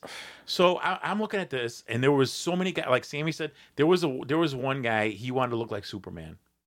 So he had implants in his chest, implants in his biceps, looked like he had muscles, the blue eyes, the chiseled skin. He couldn't just work out. He had to pay to get muscles. Yeah, That's he had to fucked pay. up. Oh, yeah. And I'm watching that, and I'm thinking of American Mary, and I can always watch an American Mary. The Saska Twins are my hero. They're great girls, and when I watch that series and what's going on in real life, and these people, Mike, dude, they're not like me, you and Sammy.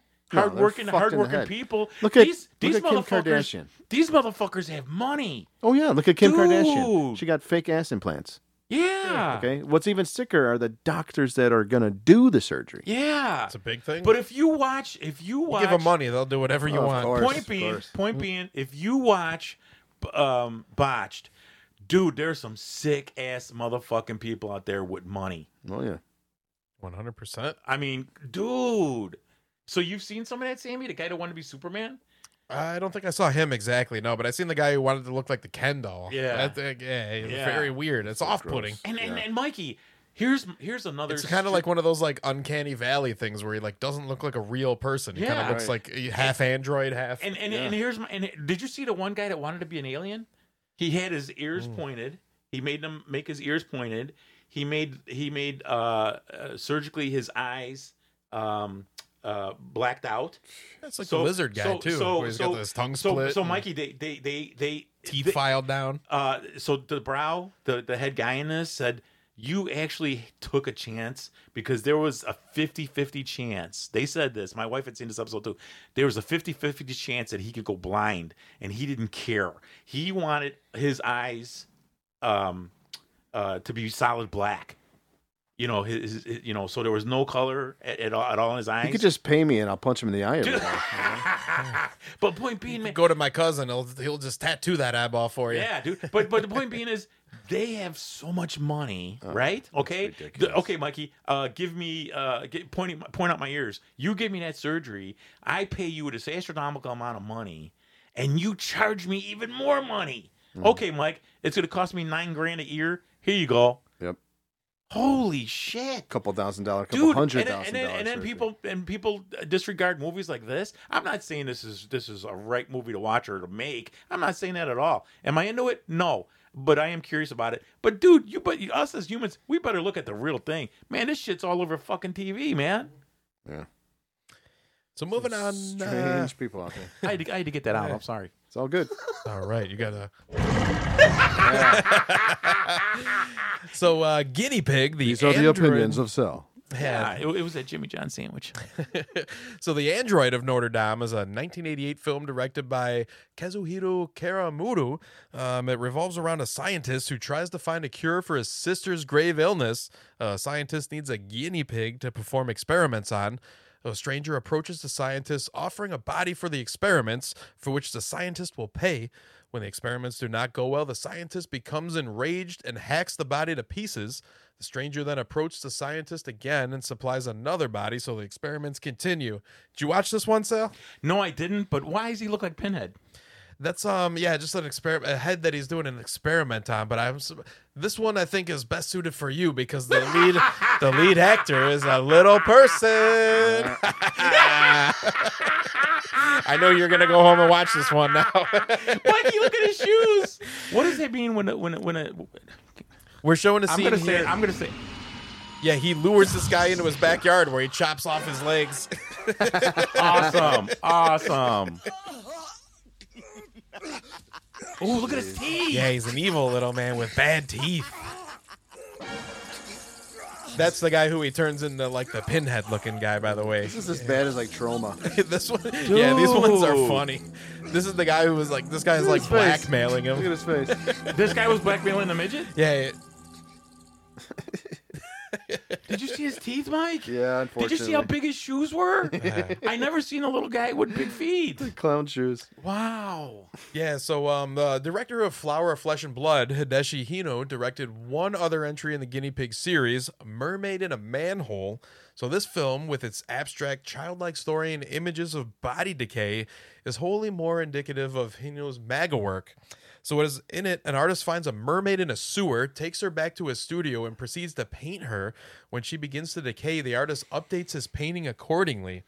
So sources differ on whether this is the fourth or the sixth film in the series. In a 2000 interview with Vice, Hino said that he had nothing to do with the fourth Guinea Pig film, implying that he does not consider Mermaid in a Manhole to be the fourth entry in the series.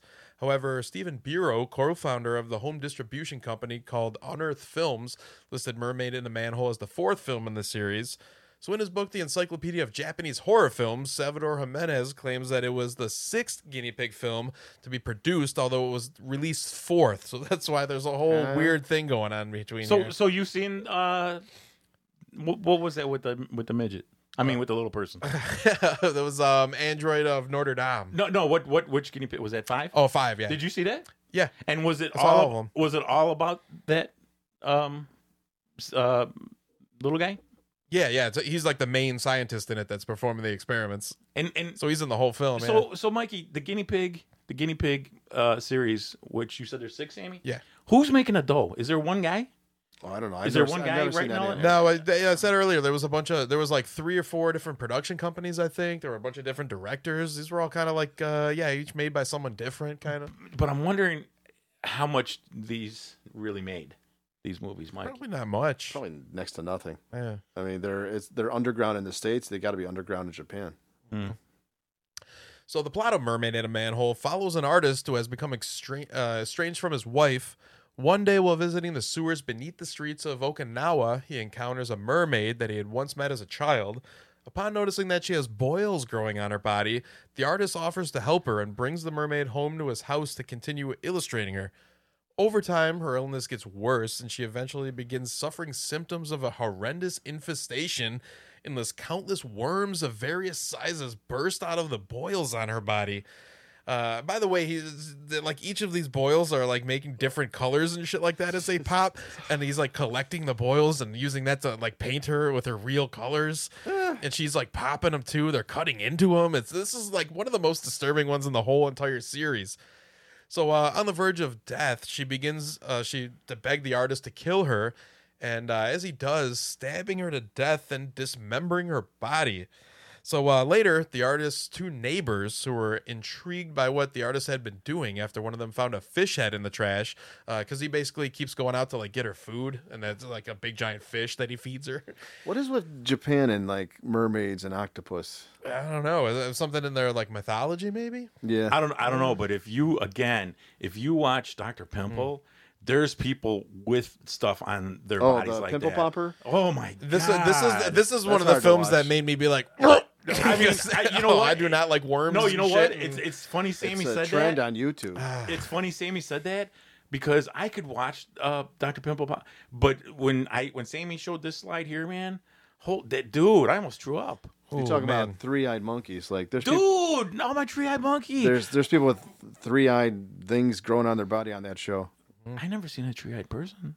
I mean, just it looks like a separate head is on top of the Did you, Mike? Did you ever see some of the shit she? I mean, Oh, yeah. she's got a scale. She always has a scale, and this one guy had a 12-pound tumor. Was it on his back? I don't know if it was on his back or on his neck. That sucker was as big as a football, man. But it's crazy how they remove it all. Dude. She just cuts it off. I'll tell you that I don't like those when they squeeze with both of their Oh, hands yeah. and like a full tub of cottage cheese comes so out. I was saying that's like a trend on YouTube. Are these like pimple popping videos? I can't Yeah, do it. but Mike, the only reason why I brought that up is because again, some underground people like seeing It's this. unfortunate for the people that have them. Yeah, it is. And some people like watching this shit, but it's okay for us so-called normal human beings to watch a series like that. Because I'm telling you, man, that series is so big on TV right now with her, and some of the shit that I've seen her pull out. Oh my god, dude! And I feel bad for the people she can't help because there's so many people that have those. Oh, what are they? Well, just things that are connected too close to like nerves. Well, but not only that, but it's all over them. Yeah. like from head to toe. And she told us one woman, and she just burst into tears. She goes, she didn't even try to help her. She goes, "I'm sorry, I know what that is. I can't help you. I can't help you." And the poor thing had to go, and it was kind of stuff like that on her. Dude, Pretty rare, but when it comes along, a doctor of her expertise like that, if she can't do it, it's bad. yeah. So, in Mermaid in a Manhole, the artist's two neighbors eventually go to investigate because they like see weird stuff going on. They come across the artist holding pieces of a woman while listlessly singing about her death. There's also a lifeless fetus laying in a pool of blood next to her body. So this is a fucked up thing. This is like one of the worst. This is almost worse than August Underground here. Like just what they so like. It's just like a mess of blood and hair and guts and yeah, like I said, they show a fetus at the end here. Ugh. And he's just kind of gone mad. He's just like that sound you hear is just whack, whack. He's just like kind of slowly. Yeah, not good at this gross. one at all. No, there's a little baby for you, a little fetus. Nasty. Yeah, this is absolutely disgusting. But look at his little bald head. You know what? How about a little Hyam? Yay! There you go. Hyam fixes everything. Yeah, that's your little bit of cuteness for after you just watched a baby been pulled from a woman. All right, so when the local police take control of the scene and investigate, they find instead that the dismembered body, being that of the mermaid, was instead of a human woman instead. The neighbors are interviewed and everyone suspect that the artists have killed his wife, a statement which the investigation finds to be true. So hallucinating, the schizophrenic artist had murdered his wife, who had been suffering from stomach cancer. She was also pregnant, and now in prison, the artist sits maniacally muttering to himself about how he was sure he had killed the mermaid. Yet, despite all the evidence against it, a single scale was revealed to be found in the bathtub of the artist's house, belonging to an unidentified species. So it's kind of a little bit of a twist there. Is that a dead rat on the floor there? Sure. Yeah. Either that or a umbilical cord. No, I think it's Like a a rat. 'Cause tail? look at the foot. Look at the foot there. Yeah. Wow. Gross. Disgusting. All right, so moving on here to our last film. Shock Corridor here was a cinema show broadcast on Serbian television, and its presenter, a man named Alexander Radovijevic. I don't know how the fuck to say half of these names in this segment, so I Radivojevic. apologize. Yeah. Radivojevic. His name was Nimrod. Nimrod Antail. So yeah, Alexander had become angry and disillusioned with the whole Serbian film scene, who he felt were ignoring real filmmakers and instead saw bureaucratic funding going to boring, pathetic, politically correct films done by people who didn't know the first thing about cinema. So he used this platform as the presenter of Shock Corridor to propose his ideas for a new director for Serbian films, encouraging homegrown filmmakers to be more gory, perverse, ultra-violent, and have more Takashi Miyake-like moments in their films. Okay. Yes. Yeah, like I said, I can't pronounce any of these fucking names. So the result was a batch of provocative pictures from that part of the world that were indeed taking notes from Shock Corridor, including titles such as The Life and Death of a Porno Gang, Zone of the Dead, and the most notorious of all, a Serbian film, whose genesis stemmed from pure bloody mindlessness. So Alexander called for filmmakers to be more daring and provocative in the end, and he decided to practice what he preached and teamed up with the like-minded director Sergeant Spajovic? Who knows? Yeah. Together they set up their symbolically titled production company, Contrafilm, and began launching their bloody crusade. So the plot of a Serbian film centers on Milos, a retired porn star who agrees to make one last film with a mysterious artist named Vukmir as a way to make money and support his family, but he has no idea of the true nature of the film's production, and when he does discover what's going on, he has no chance of escape. So this is a near masterpiece of extreme cinema full of tragic ironies, solid production values, well-developed characters, and is very well directed. It's a film that very much deserving of its notorious reputation, as it goes places where very few films are willing to go. So permeating a dark and grim atmosphere throughout, the atrocities don't come at you straight away, allowing the audience the opportunity to relax on occasion, but nonetheless, a Serbian film weaves a ghastly spell that is designed to unsettle viewers to the outset. I know, Sal, you said this disturbed you, right? It did, man. Every part of this movie, man. When this movie was getting its reputation and was getting all the hype, I bought it at a convention. I got a bootleg for like $25, and the guy that sold it to me called me a sick fuck. Just for buying it. I was like, all right, well, this ought to be good. So give me my money back. Yeah. What are you doing? I watched it once, and it was pretty fucked up and gross. And then I think I just gave it to a friend. I'm like, I don't even want this in my collection. Just take it. I'm sorry, man. This film, yeah, there's baby rape. That's wrong, yeah, man. fucked up. That's so wrong. Yeah.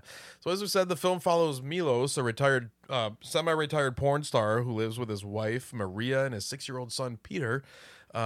His brother Marco is a corrupt police officer who envies Milos's life and is attracted to his wife Maria. Maria is curious about her husband's past and is concerned about the family's income. So Layla, a former co-star, offers Milos a starring role in an art film directed by an independent pornographer named Vukmir, who wishes to cast Milos for his powerful erection. So, not informed of the details of Vukmir's film, Milos is hesitant to participate and to continue his career, but accepts this offer to secure his family's financial future.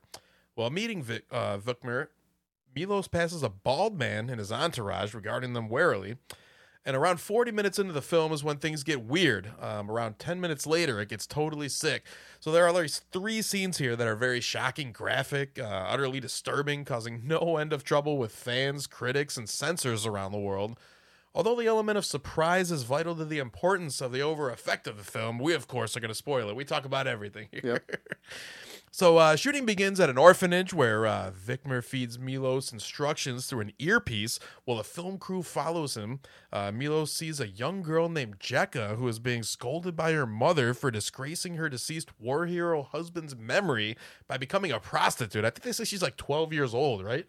So yeah, something like that. Because that's the one. That's the one. She had like the little schoolgirl outfit. Yeah, she looked real young. Yeah, man. I'll tell you, I'm sorry, Sammy. This is the only film that I'm telling you two guys that if somebody on the outside, a cousin, a neighbor, a friend, and said, Sal, we love you guys, this podcast, but what's one movie that just you can't even tell anybody about that you've seen or want to talk about, I would say with this one. Because somebody's going to say, hey, Mikey, what was it about? Dude, I can't.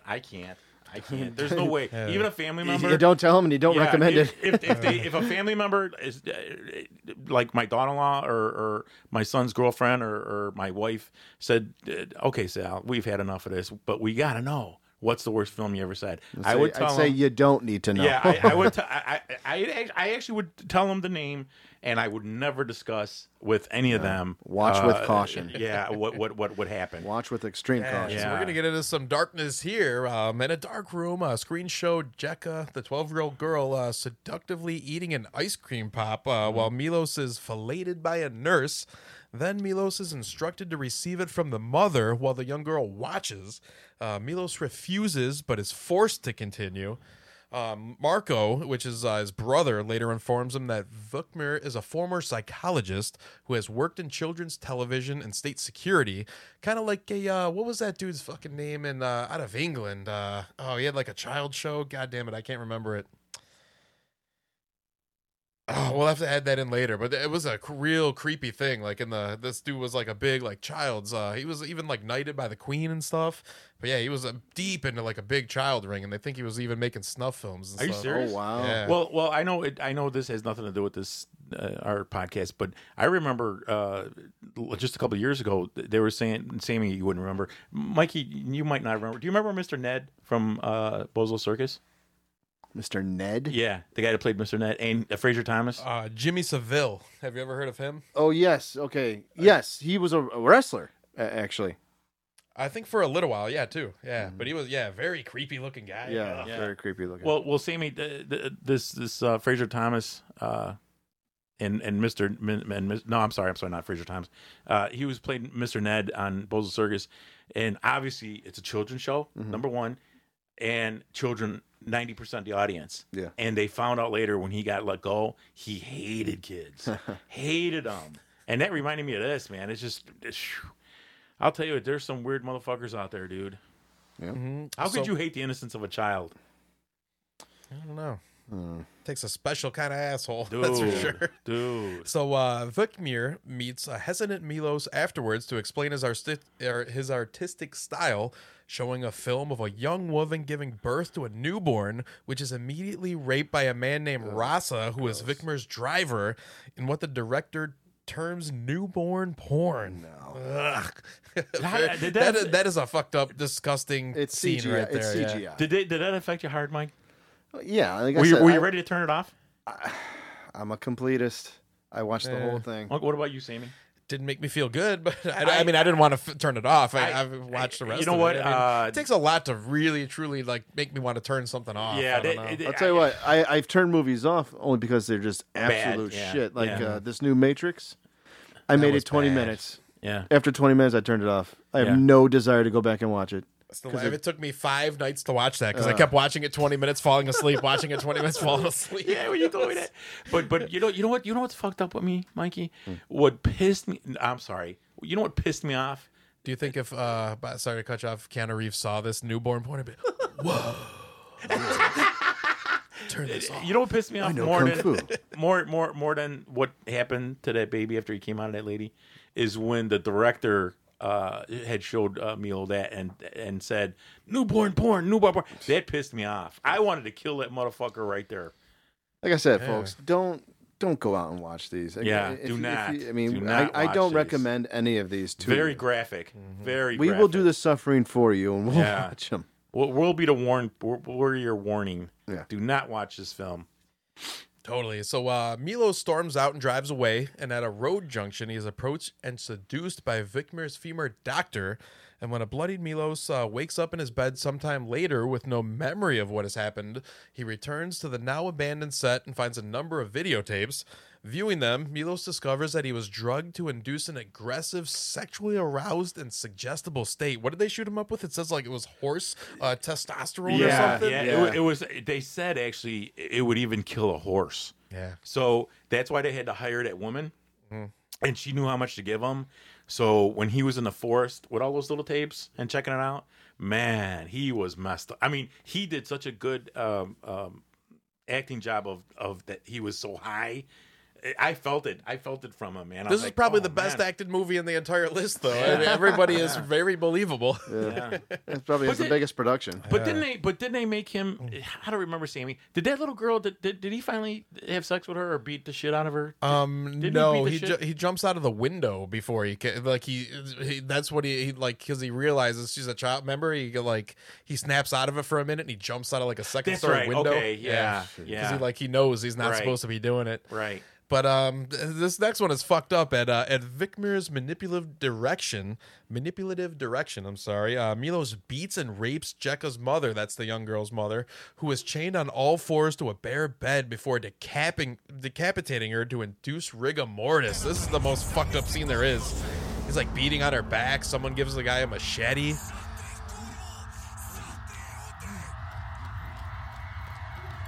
This is the probably most accurate depiction of a snuff film we could see on this whole thing. That's terrifying. And it's really good special effects here, It too. is. Like, when they It is. decapitate, they show him, like, slicing into this woman's head, and very graphic. And he's still having sex with it. That's what kills me. Yeah. That's gross. Because he's on that horse testosterone. Ugh. That's what fucks me up, is, like, when the guy, like, has to put his foot on the woman's ass and, like, push her off of him. Yeah. Very disgusting. And I don't again, know. for our listeners, do not watch this movie. Yeah. But we get another break here. Check out some high. Yeah. An awesome drum solo. Check out 3 chicks doing a sweet solo. Hey, Alana. See, it's fun. We get to see murder and rape, but then you get a little bit of doom, doom, doom, doom, doom, doom, doom. Hi. Paul Thomas Anderson. Yeah. This is from a cool video he directed called Valentine, where they do like 3 or 4 different songs, but it's all live. Yeah, if you get the chance, folks, check out Licorice Pizza. How old are these girls, Mike? Probably 20-something. Yeah, late The 20s. name of the film 20s? has absolutely nothing to do with the film. Yeah. But I seen it. I seen that I didn't watch it. Was it good? Yeah, I liked it. Yeah. It's kind of a weird ending, but it's a cute little love story. I might get to that tonight after I edit this episode. Maybe watch that one. Check out a new one. I need a break from some of these Yeah. goddamn snuff films. Oh, it's no Serbian film. It's no August Underground. So later, catatonic Milos is sodomized by Vikmer's security. He then watches footage of Layla voicing concerns for Milos, only to be restrained and have her teeth removed. A masked man then enters the room and forces his penis down her throat to kill her by suffocation. He like holds her nose closed, and it's another Milos. fucked up That was scene. brutal. Yeah. That was brutal.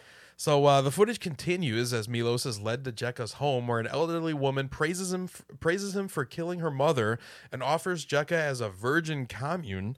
Milos refuses and escapes through a window to an alleyway. That's why I said he jumps through there, where he watches a girl pass by. He begins masturbating and is assaulted by a group of thugs before they are killed by Rasa, the guy who fucked the baby. He also then takes Milos back to a warehouse with Vikmer. And at the warehouse, Vikmer's doctor administers more drugs, after which Milos overpowers her, sticking the syringe into her throat. He then is taken into a room to have intercourse with 2 hidden bodies under a sheet. Milos is guided onto one body, and the masked man from Layla's movie enters and begins raping the other. So Milos doesn't notice that his victim is bleeding profusely from the rectum, and Vikmer then reveals that the masked man to be Marco, who is Milos's brother, and his victim to be Maria, and finally that Milos is raping Peter, his own son. Jesus Christ. Yeah, so an enraged Milos then lunges at Vikmer and smashes his head against a floor, initiating a brawl in which Maria bludgeons Marco to death with a heavy sculpture. And a dying Vikmer praises Milos' actions as truly worthy of film, as Milos wrestles a gun from the guard and shoots all but the one-eyed Rasa, whom he kills by shoving his erect penis into his empty eye socket. That is a fucked up part right Nasty. there. Nasty, nasty, nasty. And that's when you get a shot of his powerful erection. This guy's got to have a 15-inch dick. can't It's just look. raging. I cannot look. I can't look. Yeah, that part is fucked up. He's just covered in blood. They show him full frontal, this dick. It's like Mark Hoppus from Blink-182. It's like Mark, what the fuck is his name? Your Wahlburgers, Marky Wahlburgers at the end of Boogie Nights. Yeah. Dirk Diggler. Totally got diddled. Oh, God. So Milos, having recalled his actions, including locking his wife and son in their basement before passing out earlier, returns home to find them. He and his wife come to a mutual understanding that he, his wife, and their son should die together. So the three gather in bed and embrace before Milos fires a fatal shot through himself, Peter, and Maria. Sometime later, a new film crew, including the bald man from earlier, enters the bedroom. He unzips his fly as the director advises one of these guys to, quote-unquote, start with the little one. Jesus. So even at the end of this movie, it's just completely disgusting and bleak. He's about to have sex with a bunch of little dead kids here. Not good. I mean, I don't even...